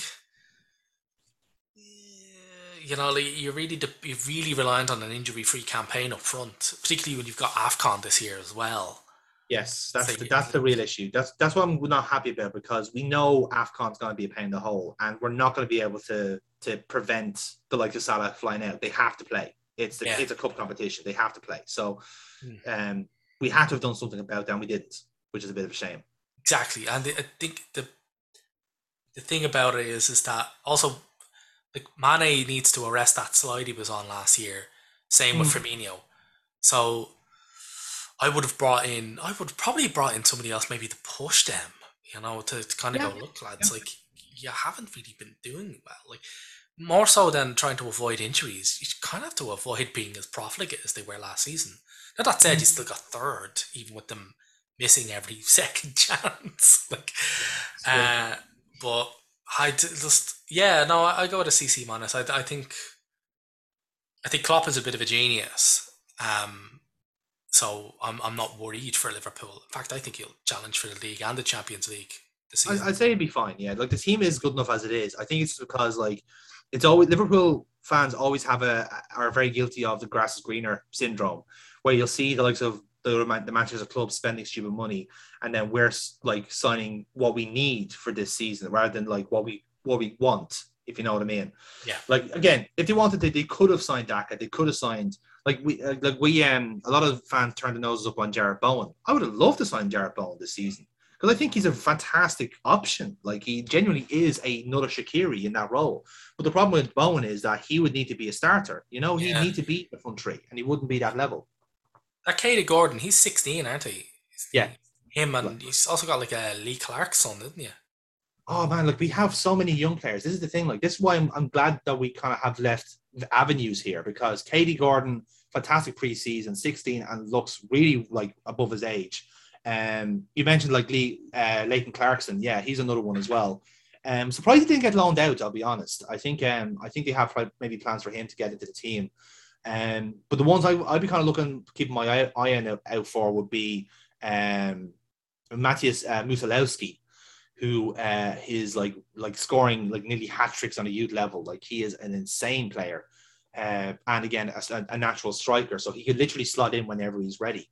Another one I remember seeing from the young players, Oakley Cannonier, is kind of like playing a kind of a senior role. And if you may have heard that name before, he's the ball boy that gave Trent the quick corner that eventually played against Barcelona. So now he's like playing in number 9. I think he's got a professional deal now. So at least with Klopp, like he is very thoughtful of the young players. He doesn't want to just sign a solution to a problem that he doesn't have. And I do appreciate that. It's just a case of like, is it enough to keep the pace with these kind of like stupidly mega clubs? That's the burning question. But I suppose it would be Liverpool if we didn't. Speaking of, we now end with the 2 Manchester clubs. First off, Manchester United. Again, nothing really on the departures. Just Dan James for moving to Leeds. The 2 Pereira brothers are finally gone. One to Flamengo and one to the Eredivisie. I'll let you figure out which one. A few of the young players have gone as well. You mentioned Brandon Williams and Twanzebe going on loan. But they also let go of Facundo Pellistri to Alaves on loan. And Tai Chong to Birmingham, which again, they have high hopes for both of them. And they were trying to let go of Amad Diallo to Sheffield United, but then his hamstring exploded, so bad luck there. And then we come to the rivals, some pretty big rivals, Neil, has to be said. Jadon Sancho, Rafael Varane, and Cristiano Ronaldo. Okay, funny name. So I'm going to explain my grade as a B+.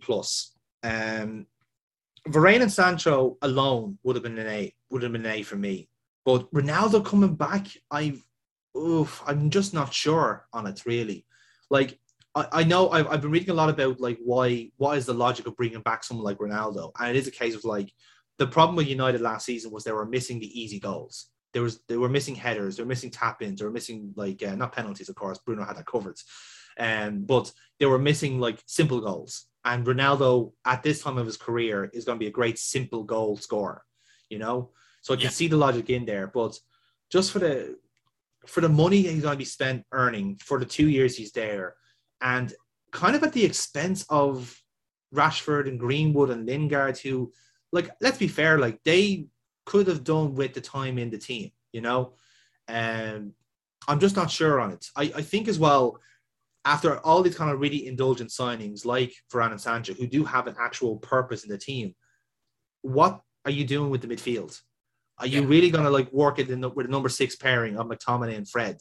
I was about to say, I give this a B. The only reason it's not any higher to an A is that like they've strengthened their attack and defense when their midfield was the area that they needed the most work in. Absolutely, yeah, for sure. It's just horrendous. Like they don't have Paul Pogba anymore. Well, they probably won't this season, you know, because he's going to be. He might shop window himself for a few games, you know, because he's coming out of his contract. But other than that, I'm like, all right, Fernandes, that's it. He's got attacking midfielder locked down. Who else is there though in that midfield? You know, he is the focal point, and Van der Beek's still not getting his game, which is so bizarre to me. Like Van der Beek hasn't kicked the ball. Fucking, they don't. Is Mata still there? Mata is there for another year. Yeah, he's there. They don't like him. Raface is back. What's he gonna do? He won't get a sniff. He won't get a sniff. No, get in there. I'm like, Sancho is there to upgrade on Daniel James.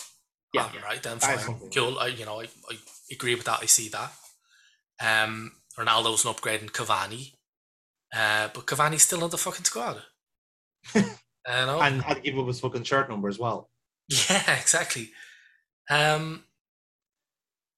It's a bloated squad and unbalanced, but I still think they'll do an awful lot because it's good in the right areas. Yeah, that's the thing. Like it'll get them. I don't think they'll win anything. So the thing is that this transfer window for Manchester United was we need to sign the players that are going to win us shit.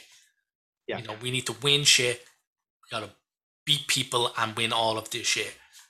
So we need to sign players, and I don't think they've done that because they need quality midfielders. Varane, don't get me wrong. And if you ever get a chance to sign Rafael Varane, you fucking take it. Fair play to them. Him and Maguire. That's going to be a pretty damn good fucking centre-back pairing. Like, back four-wise, it's a fantastically... defensively, it's one of the better back fours in the league. Yeah. Like Shaw is great defensively, and so is Wan-Bissaka. You know, the difference is, and they set up their back four as a back four, as opposed to like attacking fullbacks like some teams do. Mm-hmm. You know, so they'll be hard to beat in most teams. But the difference is like as you said, like defensively they look great and attacking they look great. It's just that there is going to be that critical flaw in the middle of the field where it'll just be down to Pogba and Bruno to do bits. Yeah, it'd be better or not. It'd be better or not. Pogba is like, you just kind of go, right, well, if Pogba decides to show up, then we've got our work cut out for us. But if he's just not into it, which he spent the last 4 years not being into it, then Jesus, we got a real shot at just playing straight through these guys. That's the thing. Yeah, that is the burning question. Again, like in a sense, like it's like Man United are like one of those kind of high performance PCs you can get. You know, they have all the bells and whistles. They've got the lights. They've got the fucking like the solid state. They've got all this sort of stuff. Oh shit, we forgot the heat sink, and now it's on fire. Shit, I knew we forgot something. It's like you're so close. The last team we'll talk about, and thankfully it'll be a quick one because there wasn't much going on, was Man City. They let go of Sergio Aguero to Eric Garcia to Barcelona. Technically, I mean, they might play for them at some point. You never know.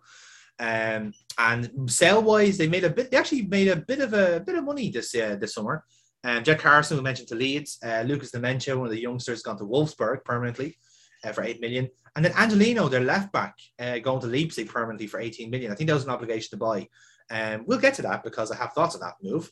And a few of their other kind of miscellaneous players like Patrick Roberts and Philippe Sander all gone to their sister club Troyes in France.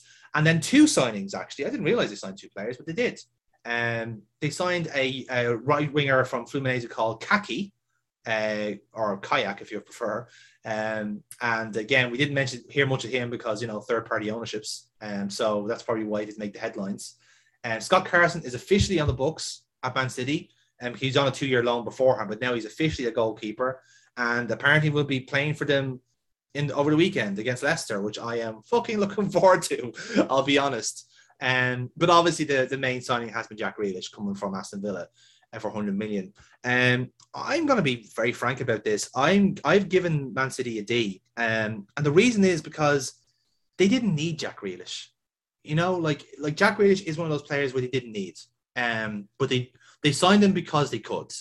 We mentioned the deal before. What they needed was a like-for-like replacement with Sergio Aguero. And they might get it with Ferran Torres, to be fair. But Gabriel Jesus still, as the kind of joke has been going around, still being a backup striker to a team that doesn't play strikers. It's a bit of a calamity. But Grealish coming into this team when you already have Mahrez, Bernardo, Ferran Torres, it's just really indulgent. And he might hit the ground running. He might be very good for the team, but he's just not going to be the talisman like he was at Villa. And I do understand why he went, but from Man City's point of view, you could have pursued better targets. And now, crucially as well, because of what happened with Benjamin Mendy, you could have bought back Angelino and brought him into the team, and then you would have been covered for left back with Zinchenko and Angelino. But no, instead you decided to basically play an accused rapist for 6 months and hope no one would notice. And now everyone noticed, and you're stuck with left backs. So yeah, good job, Man City. So yeah, I'm giving them a D because I think overall the Grealish deal doesn't make sense to them, to me at least, for them. It's just a bit of a vanity signing, is what I would call. Well, yeah, he's a PR signing. It's a sports washing signing. That's why they were after Kane, even though they don't play centre forwards. Just basically trying to ingratiate themselves with the English press before Pep fucks off in 2023. Yeah. So I don't know, it's weird to see. It's weird for me to talk about City because they don't really operate financially on the same level, on the same fucking dimension as everybody else. But I don't know. They didn't really need to do a tremendous amount. No. I mean, all right then, fine. I think they massively overpaid for Grealish and they didn't really need him. But he is a fantastically gifted footballer. He's going to do a lot for them. And he's got an awful lot of years ahead of him as well. So he's quite young.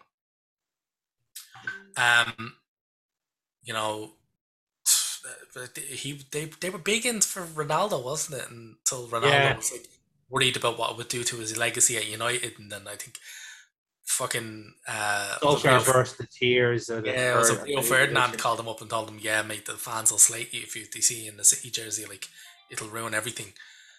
Um, but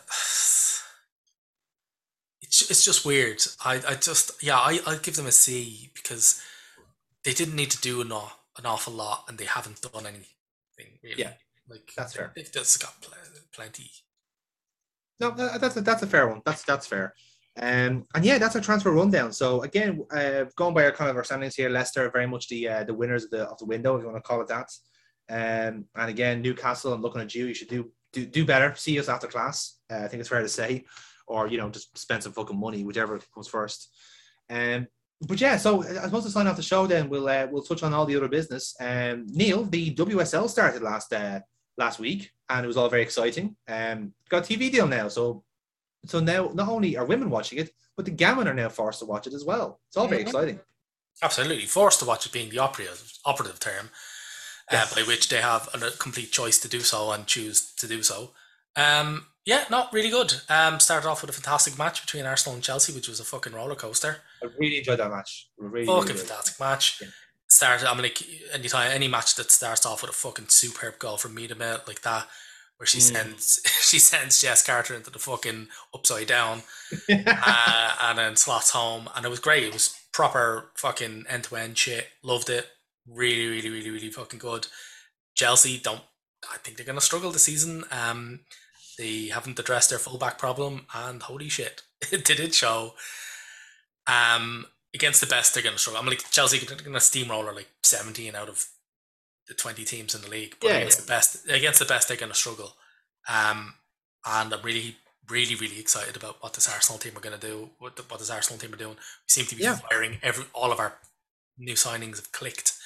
It's going to be it's really fucking good. It's really, really fucking good.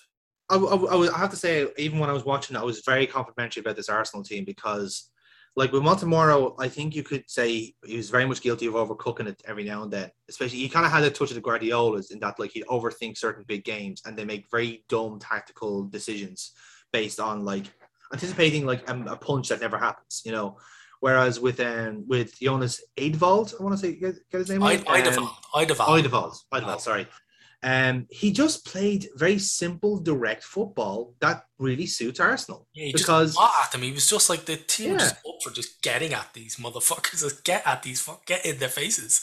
But, in particular, when you see the Sparta Prague, I was watching the Sparta Prague Champions League games as well. Like Williamson's playing pretty much as an attacking mid. She is so far fucking forward. It's hilarious. Like normally she plays ridiculously advanced for a defender, but now she's like she's right up there.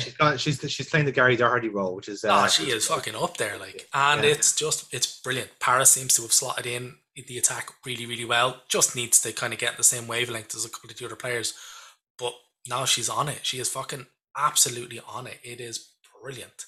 It is, and also I'm very impressed with them with the. With Irabuchi, because I know you guys watched Liverpool over, but this is the first time me seeing her. Yes, she's just great. She is exactly as you said. She is exactly a Santa Cazorla type, and I fucking love. You have to love those kind of players, you really do. Absolutely. And also, brilliant. But what the thing is what these new signings have brought to the current squad members. Like Mead has just gotten such a fire lit under her. She's clearly playing for a position in this team now. She's like, holy fuck! Look at the quality that they've brought in. If I don't fucking get the finger out, I'm on the bench. And I'm gone next season as well. Absolutely. Then if I don't do this shit, because these girls are killing it.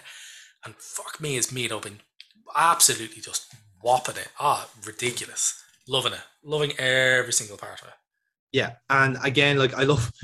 My favorite thing about it was that look, we know we understand Chelsea's quality, and they were they were perhaps missing one or two in that sense, but I just found it so surprising that they were cut open so quickly in a sense. We know McCabe was such a great fucking player, but I just found it so incredible that literally the route to goal so many times was Zinsberger, McCabe, Medema, boom. It's like it was just so simple in a sense. And you know what? Like in a sense, I love the simplicity of the way they play, but it's not the tactical part of it. It's the motivation, it's the aggression, it's the pressing, and that pressing, that little bit of smart pressing in a sense, where you don't necessarily have to chase after every ball, but you cut a passing lane, you prevent a ball going in, and just be really aggressive. Like I found it so I was amazed by how aggressive some of the tackling was from Arsenal. Like it actually I think it genuinely surprised Chelsea at times because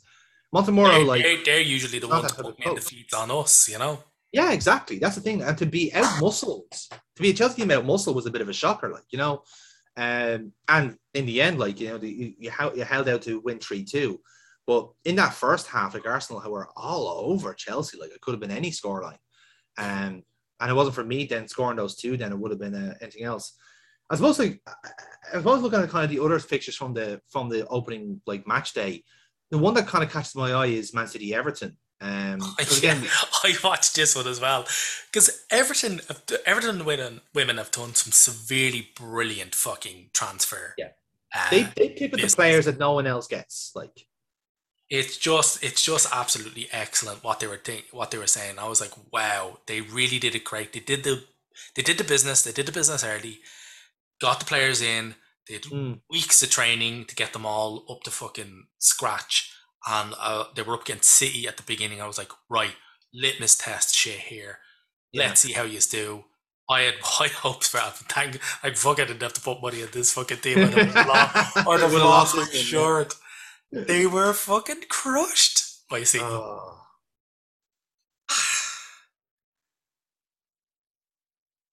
I mean, somebody reminded me that actually I was reading up about it, and it's like it's been the most one-sided fixture in WSL history. City have won all 10 games by an aggregate score of 26-4. Jesus. That's harsh, isn't it? Yeah, that's pretty harsh. I mean, like, I'd also really consider that City went into this quite weakened. They didn't have Roebuck, they didn't have Walsh, and they didn't have Bronze either. I'm like, if you're losing Lucy Bronze, you're going to be weaker. I don't give a fuck who you are. No. Also, Chloe Kelly didn't have her. So I was thinking, wow, Everton have a shot. And I think Everton were thinking that as well. And my God, because they fielded everybody. They had Christensen on, they had Duggan on, Megan Finnegan. They fucking fielded everybody. They were fucking never happened. I was sitting there going, holy shit. Yeah,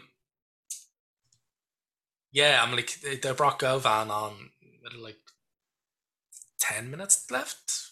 Yeah, but they're about 10-15 minutes, I think it was. 10-15 minutes. But like, Jesus Christ, they really need to step it up. And I mean, like, don't get me wrong, I think Everton will do well this year, but I think, you know, the new signings we're all like, yay, reality check. This is the That's exactly what it was like. It's like, welcome to the bit. Oh, yeah, it's back the way it came from. Yeah, exactly. You're up against a team where Ruby Mason didn't even get off the bench, lads. You know, yeah, that's the thing. They brought Ellen White and Georgia Stanway off the bench. Like, that's the reinforcements that you can call upon. So, like, you gotta fucking up your game. So, like, sometimes like a kick in the arse is good for a team. Yeah, like, come here. Like, it's still a long season, and as you've proven with Man City, like, they can be quite mercurial. They did get bumped out of the Champions League by Real Madrid in midweek. So yes, they did. Yes, yeah. But again, like, Everton defended really sloppily at points. Like, it was just far too easy for City at times. Yeah. The club's invested big time. Like, they got 3 Swedish Olympic champions, existing internationals. There's no excuses for Everton anymore. No, exactly. Yeah. Like, again, like we were hearing from Burpa ad nauseum, like they are kind of like the locked in for like 4th best of the rest in a way. But much to the point, like, at which point do they actually start making the step up? Do they start actually becoming that top team that they're supposed to be investing in? So, yeah, I see that point. Again, I will kind of end this point with kind of probably going like, well, Jonathan, how are the Liverpool women doing? They're doing okay. They lost the first game to Durham, which is a bit. It was very much against the run of play in a sense. We were playing a better football, but I think it was a late penalty we conceded, and we just couldn't get back from there. But then we beat Watford 3-2, which is a lot better because we were actually 3-0 at half time. Just some really good play from the girls there. Again, a lot has been kind of made about the kind of the new signings and about how they're kind of fitting in a sense. And again, the answer to that is kind of like they're getting there. You know, they're improving, is what I would say. It's just a matter of like the biggest hit for us in a sense is Megan Campbell, because she unfortunately has to go for surgery. So she's going to be missing the first bit of the campaign, which is a huge loss because she was kind of one of the signings that caught our eye. But Leanne Kiernan has been in since, and she's been doing quite well. Again, hasn't scored just yet, but she's she's creating chances for other players, if you know what I mean. Rihanna Dean has been kind of our outward engine in that sense. So that's been kind of the way we've been kind of looking at it. I think she scored 2 goals in that game against Watford. So she's been kind of the one to look for in that sense. But it's also been the team are just objectively playing better as well. Like the midfield now makes a lot more sense with the likes of Bo Kearns and Lawley and so forth. They're starting to kind of really click into gear. Again, it would do because Matt Beard is just a brilliant coach, you know. But it's good to see that we are starting to make progress. But it'd be interesting to see how the likes of I still need to see more from the likes of, say, Yana Daniels and Leanne Kiernan and those types, just to see how they'll kind of like start clicking into gear, because we still have players to come back into the squad like Furness and Megan Campbell when she does come in. It's going to be a pretty serious outfit, but the championship is kind of full of serious outfits at the minute. So, you know, it's a really tough league, and we need to be on our best behavior to kind of get out of it. So more on that hopefully over the next couple of weeks. In the meantime, though, again, there was an interlull, Neil, and it would be remiss of us as patriotic Irishmen that we are if we didn't moan about our national team on a podcast. So in case you missed it, in case you deliberately hit under a rock for the entire duration, well done. We're really proud of you. If you did, we're not going to blame you. There is no judgment here. No, there is no. You're firmly on the hiding rock. If anything, I kind of wish I hit under a rock. Yes, exactly. So out of 3 games against Portugal, Azerbaijan and Serbia, we got 2 points out of that potential 6. But that doesn't tell the whole story, to be fair.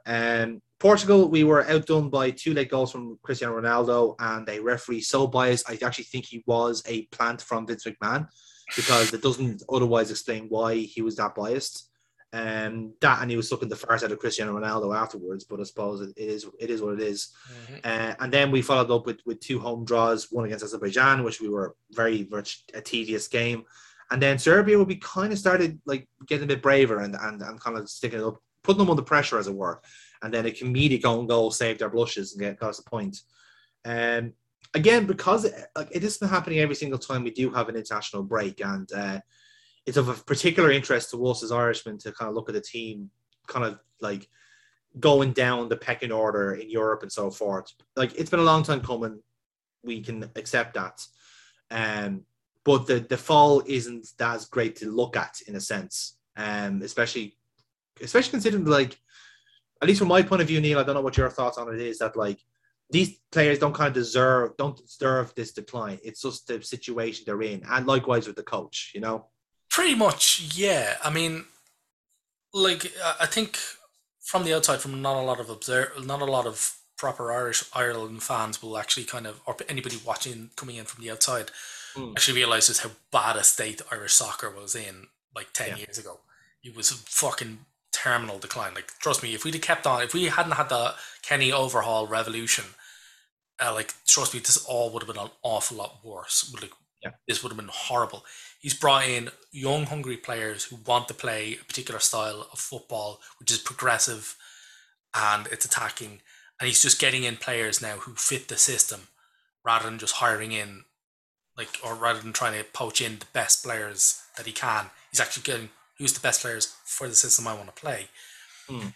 And it's mostly just going with youth. He's building a unit that will, in a couple of years' time, like, all right, then fine. Look, we're already out of this next World Cup. We're not qualifying. No doubt. Yeah. But he's building it for the next kind of cycle. Now, obviously, you can be disappointed. I mean, I think the 1-1 draw, I was going to say 1-1 loss to Azerbaijan, because I've been calling it that all the time. I think, this is a squad of players that are good enough that they should be beating teams like that. But the Serbia result was very good. The Portugal result would have been quite good if we'd had a proper referee. I mean, if we deserved a penalty when we were 1-0 up for an absolute beasting that fucking who was it? The Filipino. Fuck it. We deserved a penalty. Yeah. And if we'd gone 2-0 up, we'd probably won that game. Yeah. So yeah, but it's this after years and years, decades of stagnation and rot, the clear out needs to happen, and unfortunately, the clear out's not pretty to watch. There are some shining lights. Bazunu is just an incredible goalkeeper. Yeah, it was only 1-1 because of him. He was fucking brilliant. He was absolutely fucking brilliant. He's come in. There was an injury. He's in. He was brought in, and I genuinely think that he's installed. Like I think he's well in there. Randolph's probably not getting under a cap. I think our two main goalkeepers going forward will be Bazunu and Kelleher. Oh, for sure. Like it says so much about Bazunu that he's keeping Kelleher out of the team, considering Kelleher is essentially Liverpool's number 2. Yeah, and it's just fantastic. Like, and then you go further forward. Oma Babadeli has been fucking incredible. He was a brilliant he was fantastic yesterday. Again, similar story. He came in because of an injury and just perfectly. Great. Like he's really fucking good. I think those two players, particularly in Bazunu, like they've kept Kenny in a job. So yeah, it's just holy shit. Like that's really fucking good. Like there are great little hotspots to look at like that, but like it's just not going to be good. Adam Ida is showing a lot of promise. Like he's getting there. He's getting there to his credit. Yeah. Yeah, it's just I think. It's weird. It's kind of weird to have such a massive disparity. Like we know sometimes in football you don't always really get what you deserve. Whatever the shit. Sometimes your performance don't fit the results, but to have it happen so much over such a prolonged period of time, it's just bad. It's also compounded by the fact that we clearly do have the worst strike force we've had for the last maybe 30, 40 years. You know, because like as you said, like we've grown up with a strike force of Robbie Keane, Damien Duff, Niall Quinn, and like those players were so heavily relied on for that time that there was never a desire to try and find a natural replacement for them. Like who was the natural replacement for Robbie Keane? There was none. You know, Shane Long maybe, but it never came to pass. He was never that same player, and because like that natural progression never happened, we're now trying to do that. And because we're basically like starting from scratch with the likes of Ida and Connolly and them, that's why we're not scoring goals, because they're not natural goal scorers with their own clubs. Like Aaron Connolly only seems to score goals when Spurs are playing, you know, and Adam Ida doesn't get a nod for Norwich, you know. I think that's the main thing is that lots of our players don't really. The main thing will be turning it around at a club level for our players. Yes. Like obviously Bazunu is not going in as number 1 at City. But he's been loaned out twice already. I'm like, so that shows you where they see him. So it'll be interesting to see if somebody doesn't try and poach him off City for like, maybe off, I'm like, 20 million might be a stupid amount of money for a keeper like him at 19 who's never kicked the ball for them. But he's clearly got the fucking talent. Like there was one pass that he pinged, I think at the Matt Doherty. So he takes the ball on the turn, he's like 10 yards out of off his line, takes the ball, and then just pings of just a fucking pinpoint pass, 35, 40 yards. Doherty, like all Doherty has to do is kill the momentum with the ball. He doesn't have to do anything else, and it's perfect. That was, fuck me. Not when you look at his off the ball movement and positioning. He's always in a place where he can help people out. Yeah. He's not, I'll pass it out and then I'm running back to my line. I'm sticking in my 6-yard box. Like he's fantastic. Like. He's a great modern goalkeeper in a sense where like he's just as good as modern goalkeeper. And same with Kelleher. Kelleher is the exact same mold. Like these are lads who were like midfielders and defenders first before they were goalkeepers, and that mixed skill set is what's making them so attractive in the market. Like, you know, because again, I could well believe that in 2 or 3 years' time, Liverpool could sell on Kelleher for stupid money, and then he's a first choice goalkeeper for a Premier League or a Championship side. Same with Bazunu, you know. So like. like in that sense, like the question I was kind of posing with this segment was that I've not liked the conversation about like where should the Irish team go next, as if to say like the Stephen Kenny project is failing. It's like, well, it's not a case of it succeeding or failing. It's just that it has to be done. We have to have some form of philosophy to the way we play, to the way we set up the FAI, because there hasn't been one for 30 years. The philosophy of the FAI has been literally to burn the entire budget on Irish football on cocaine and hookers. Yeah. And now the cocaine is gone, the hookers are gone, and the fat bastard who used all that money up is now going to Wembley and pretending to be a fucking British person. So, like, it's like that. This is the thing. Like, so, like for me, like, I would rather have an Irish team that like critically flawed but are actively trying to play good football, rather than having fucking Sam Allardyce come in with his fucking pint of wine and telling us paddies how to play football. You know, the kind of way. I want us to be trying and find an answer ourselves. Yeah, I like how Kenny is actually trusting the players to know what they can do. Yeah. And go out there and do it. Like, it's fucking leagues ahead of fucking Trapattoni going out and doing press conferences telling us the players are shit. Yeah. I know you're shit. I think you're shit. And if I see anything on the pitch that makes me think that you don't think you're shit, you'll never play again. You know, as it was put. So I think Kenny's caught between a rock and a hard place, and that he used to rebuild a team that has essentially not just rotted from the head down, it has been rotting from the head down for decades. Yeah. So he's got a severe rebuild. Now, I don't even think he minds the rebuild. He knows what he signed on for. But the problem is that football is a results-orientated business. Exactly, yeah. And it's unfortunate because over 40, I mean, like we've played 14 games and not won one of them, and lost some pretty awful ones. Yeah. You know, there's a limit to that, if you get me. So, like, people are on board with the kind of, like, right, losing 2-1 to Portugal, 2 goals from probably one of the greatest players that ever played the game, greatest male players that ever played the game. Cool, right? Not a lot of people are going to get their nose bent out of shape. The ref was a complete bastard as well. That's all right.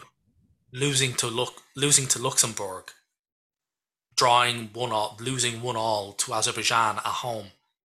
You know, people aren't going to accept that. Yeah. You know, the 1-1 draw with Serbia. All right, Serbia might fucking top this group. So, you know, okay then. People are like, all right, I'm fine. You know, I'll take it. Not happy. Well, yeah, fuck it. You know, I'll take it. It's better than what the alternative could have been. Serbia were molesting us for fucking ages. But like, I think were it not for the Luxembourg and Azerbaijan losses, I think Kenny would be in a lot better of a position. Yes. Than he is now. But that's my point. Like, he's stuck between needing to rebuild his team from the fucking cataclysm that it suffered, but also kind of going, well, you know, he's got a baying mob there going, yeah, well, you know what, we understand you're rebuilding shit, but like, we don't want to see more shit. Like, yeah, show us progression. And they're just like, well, sometimes it doesn't always happen, you know. I just don't. I like it, you know. I don't like. I like where the team is going. It's a rocky road. Yeah, that's the thing. It's the sort of thing where like we won't feel the benefit this year, and we probably won't feel it the next time we do the Euros. It's kind of one thing where like we'll see maybe in 6 years' time, it will be more like, oh, these are actually now more defined players, and not only that, now there are players and now competing for them underneath them as well. That kind of way, like as you said, like we've in a sense we've kind of missed 2 generations of international football, which is something that never happens to other countries. You know, like Iceland and Finland are not flash in the pans in a sense. They have a actively like constructed system to generate footballers, and if they don't come, they don't come. But at least the infrastructure is there to make use of them if they are there. We have to start doing that now, and like in reality, the weird thing is, right, where like they'll try and build an infrastructure for the men's team, right, without the players there. And yet the women's team, the players are there, but there's no infrastructure. But at least that's starting to kind of like level out now, and it's actually kind of done in a more equal way, because I think that, like, let's be fair, we all recognize the women's team will probably beat the men's team hands down at this stage. Yes. So, you know, let's start focusing on what we think is the best team at that point then, you know. But yeah, like I said, I'm glad we kind of had that conversation because it ties in with my COD, Neil. Team has transitioned because we're going to stick with international football here, and I'm finally doing it. I don't know if I've done it in recently, but I'm finally going to talk about Gareth Southgate. Because again, I may have mentioned him during the Euros because he was getting on my tits then, and Gareth Southgate is still continuing to get on my tits now. So I had the very foolish idea over the interlull to actually watch an England game, and the reason I did watch an England game was because our beautiful Scouser boy Trent Alexander-Arnold was playing in midfield. Right now, this has been like this centre kind of midfield as well, wasn't it? He was a centre mid. Yes, as a number 8. So the midfield 3 was Henderson, Bellingham, and Trent Alexander-Arnold against Andorra, right? So again, I wanted to watch this match because I was kind of like gleefully looking forward to the FIFA generation of football fans being proved wrong. That you can't just put the best, like the best rated players into the best rated positions and it just doesn't click automatically. That you actually have to do some coaching and managing to make this shit work. And here's the thing. Trent Alexander-Arnold was awful in that Andorra game. He was put at the fucking pasture. Like, he was literally there to be proven. Oh, see, he's not good in central midfield. I can't use him at right back. What? Why not? I was like, well, we have too many good right backs like Kyle Walker and Kieran Trippier. What about Reece James? Who? It's like, what the fuck? Like, Gareth Southgate really does annoy me as a football manager because, like, and this happens every time. Like England obviously have enough quality to get out of the groups easy at a canter, but they only beat Andorra 2-0. And I really do mean that in the sense where if you look at the team that went out there, that is a team that should be beating Andorra by a lot more than that. But the problem is that they are such a pedestrian, polite national team that, like, they don't even bother to try and like put like goals up anybody. They're so concerned and so obsessed with losing that they don't actively go out and try and win games. And that really annoys me about a national team like England, where, like, even the Roy Hodgson years, they would play 4-3-3, they'd bring on the most precocious players, and they would like fucking steamroll teams. And that was great for the players, you know. Like I'm reminded of Jesse Lingard, for example, who like had a great game like as an individual, but again, it's the same problem. It's a case like where you should, of course, you should be having a good match against these teams, you know, kind of way. But it was so frustrating from a Liverpool fan's point of view because, like, I get the feeling that Gareth Southgate doesn't understand the Liverpool team, like on a fundamental level. I don't think he gets why Klopp's Liverpool team actually works, because I think he comes from a level of like football coaching where everything is so rigid and stiff and don't lose, do not lose, be so risk adverse and be safe and make sure you don't lose, because if you do lose, then you get deported and treated as some sort of fucking like racist pariah, you know. And it's like, whereas like a lot of the top clubs are based on risk, you know, like Liverpool and Man City to a certain extent are about calculated risk. Bayern Munich and now the German team work on a basis of calculated risk, where you'll commit players forward because statistically they're more likely to score than to concede, and they'll work on that basis. Whereas like an England team are trying to win by expending the least amount of energy. You know, they're trying to like they'll have 6 players in defense and then trust Kane to score all their goals, and they'll put him on a pedestal then as a result. And I'm just looking at that thinking, like, that team could be so much more than that. You know, like they like I said about the Andorra game, like they were 1-0 until maybe the last, I don't know, 10, 15 minutes. And then Kane, Lingard, Saka, boom, 4-0. Now it looks all great. But that really doesn't tell the performance, because they literally put Trent in because it was a case of like, okay, fine, I'll play him and he'll play at a position where his skill set is not used, you know. And what really like drives home this point for me about this coddish behavior for Southgate was actually Klopp talking today. And the line he used, and I love it because it's so beautiful. You can even tell that Klopp doesn't even like Southgate as a coach. He goes, why would you play the best right back in the world as a midfielder? And it's just like, it sounds like such a sassy, like asshole line that Klopp tends to do sometimes.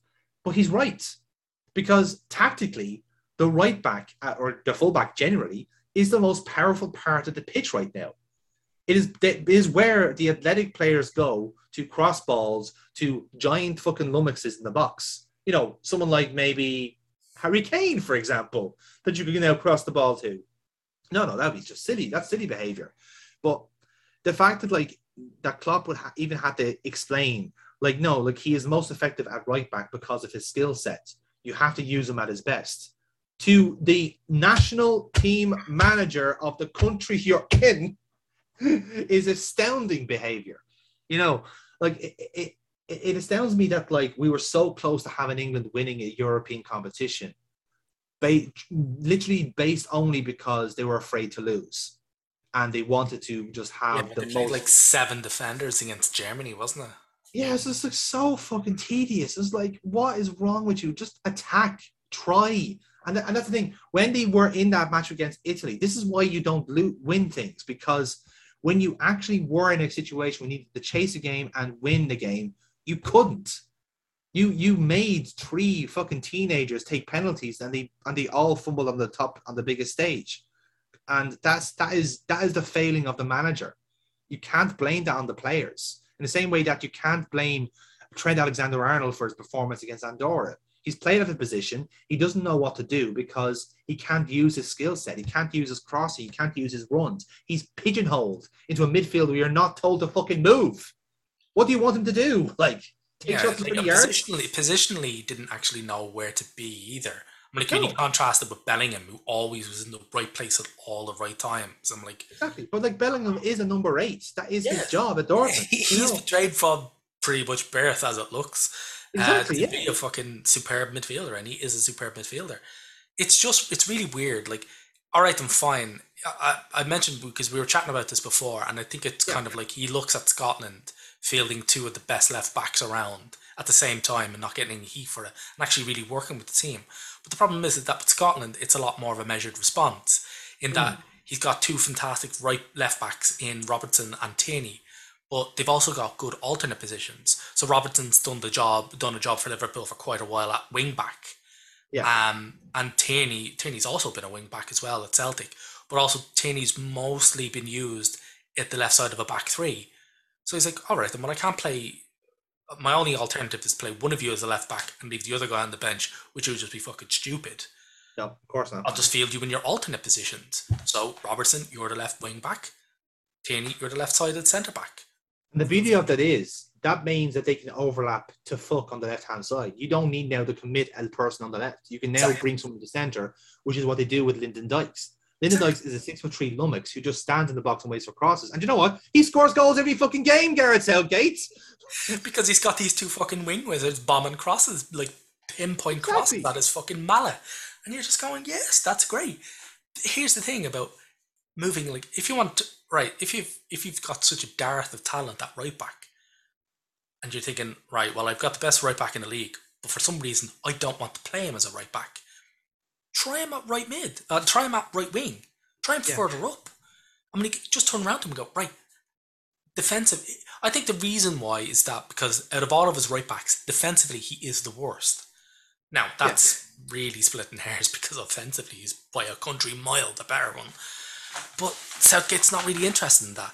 So okay then, right? If you don't if you love the fact that he's an offensively dynamic player, but don't like the fact that he's not the best defensively, shear off the defensive part of him. Make him a right winger.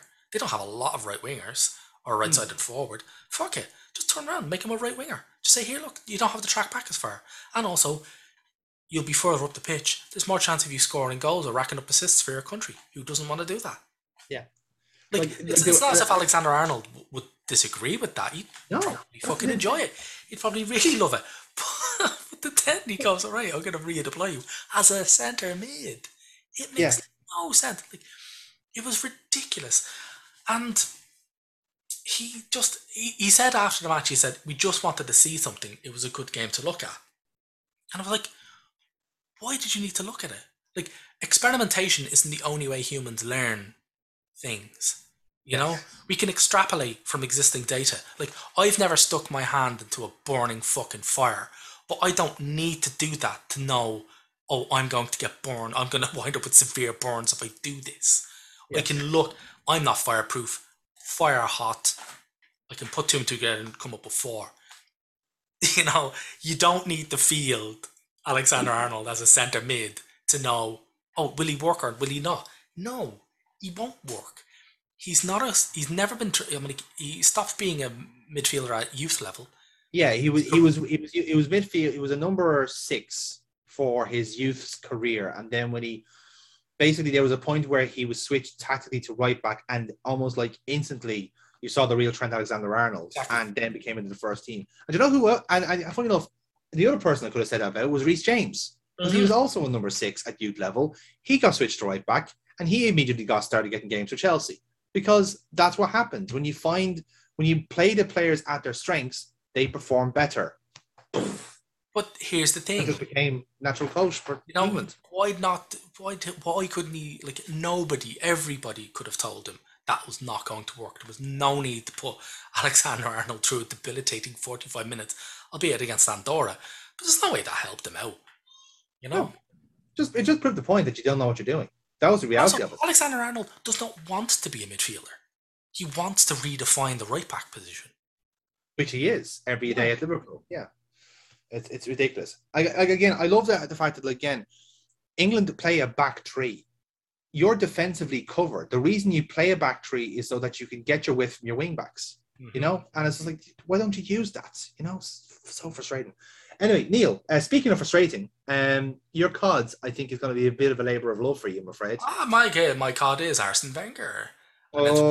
Shit. Ridiculous proposal for a biennial World Cup. And I think the reason why I'm paying so much attention to this is that when you consider how some of the fucking ludicrous plans that FIFA have tried to pull out and have gotten to, there's every chance this might get over the line. I'm like, Zefrin's kicking up fuss, so UEFA might boycott this. But it's fucking ridiculous. Essentially, he's just going like, what was it? Here's the quote.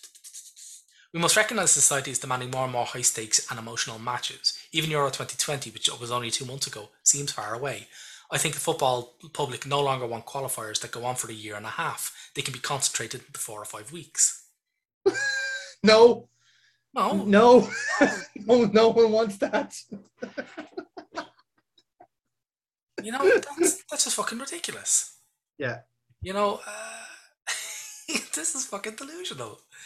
There's just no way this is going to work. This is going to kill the players. This will kill the players. Yeah. It will literally be never-ending football.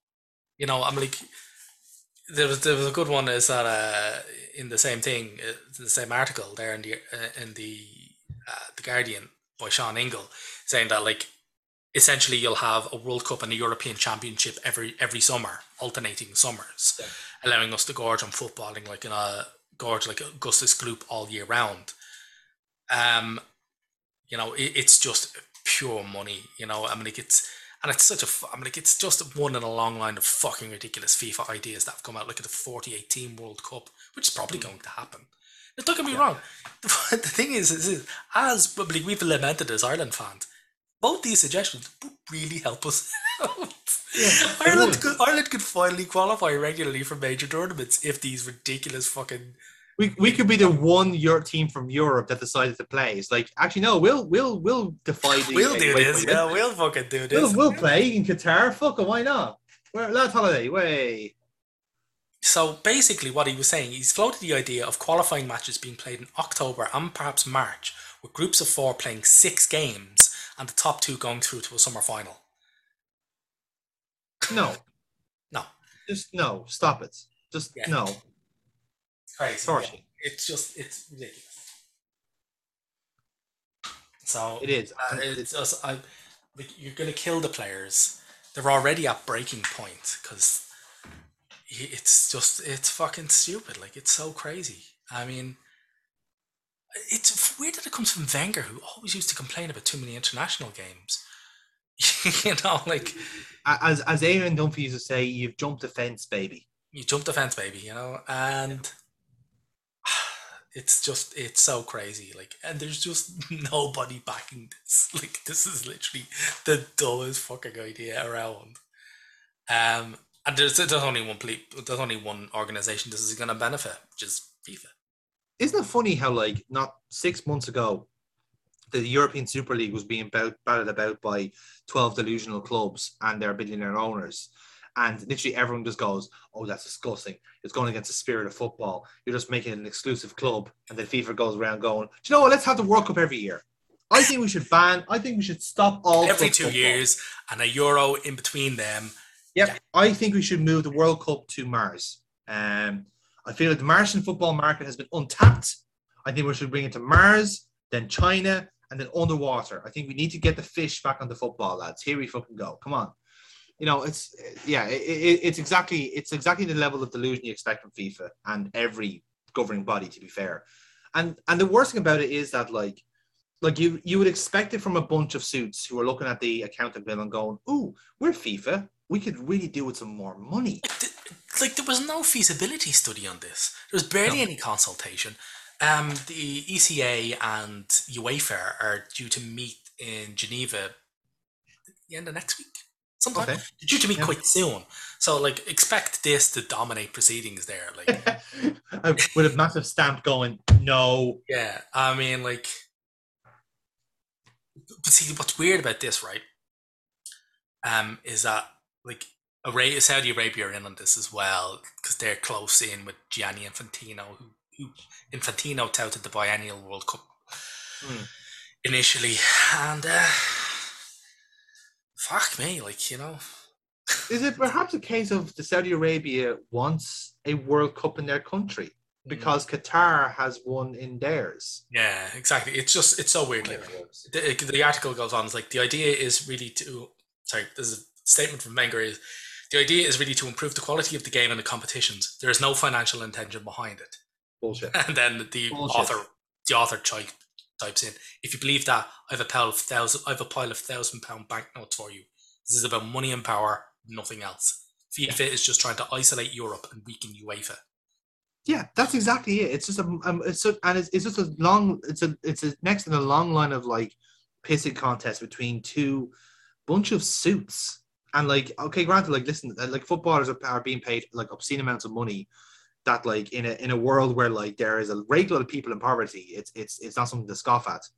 But even then, like, they're still actually human beings being treated as like entertainment products. But the problem is this has got a chance of going through. Yeah, right? And that's this isn't kicked up the flames like the Super League did. You know, I'm like, the furor of the Super League is actually still amazing to me to this day. Jesus Christ! But there's going to be no protests outside FIFA HQ. Nobody's going to be burning Gianni Infantino effigies, even though they really should be. And even the biggest critics, even FIFA's biggest critics, think they've got the votes to get this through. Which is obscene. Like, who is voting for this? Who's agreeing to this? How many votes does Saudi Arabia have? Yeah, you know, like they've got the money to buy them from everybody. You know. Yeah. I mean, ludicrous. It's so ludicrous. And the gas thing is it's at that point as a football fan, like, the reason why World Cups are special in the first place is that it doesn't happen every year. Yeah. I remember working on a system where, like, oh, you get the Olympics this year, oh, you get the Euros this year, oh, you get nothing this year. You actually get to spend time with your family. Okay, you hate them, whatever. Okay, next year's gonna be good. But the World Cup is this year. Fucking brilliant. Are we in it? No. Fuck. Okay, let's support the Italians. Way. But that's the way the World Cup works. There is no doubt. There's no doubt that world football in particular, needs a bit of an overhaul. The solution is not doubling the amount of World Cups. Yeah, no, I 100% agree. Like, that is never the solution to anything. Like, if something is critically flawed, you just don't do it twice. You know, Arsenal. You know, like, it's like that's why Wenger is suggesting it so much. That's literally all he knows. It's like it's literally the fucking Limmy quote. Don't back down, double down. Yeah. Don't back down, double down. It's like, fucking hell. But yeah, that's our CODs then for this week. And that is the end of our podcast, Neil. A jumbo one as ever. But again, this is a tide you over for 2 weeks. So hopefully it lasts you that long. Neil, thank you very much for your company as ever. I think we have enough hot takes there to last us the winter. So thank you very much for that. Absolutely. So with that then, guys, thank you very much for listening to this Liquid Football podcast. If you have enjoyed this and want to hear more from the dulcet notes of myself and Neil, mostly Neil, to be fair, he has a better voice, you can subscribe the mic, to us man. on The mic is fantastic. Yeah, sure. Yeah, let's go with that. You can subscribe to us at Monday Madness LP on our Spotify account. You can follow us there. You can listen to that, to more Liquid Football podcast, and the Jellyfin Donald podcast, which is where we rewatch old episodes of Pokemon and realize how problematic they were. We also you can also keep the track of everything we're doing on our Twitter account at Monday Madness LP. And indeed, you can subscribe to us on that channel of the same name, where we are very close to 1,000 subscribers.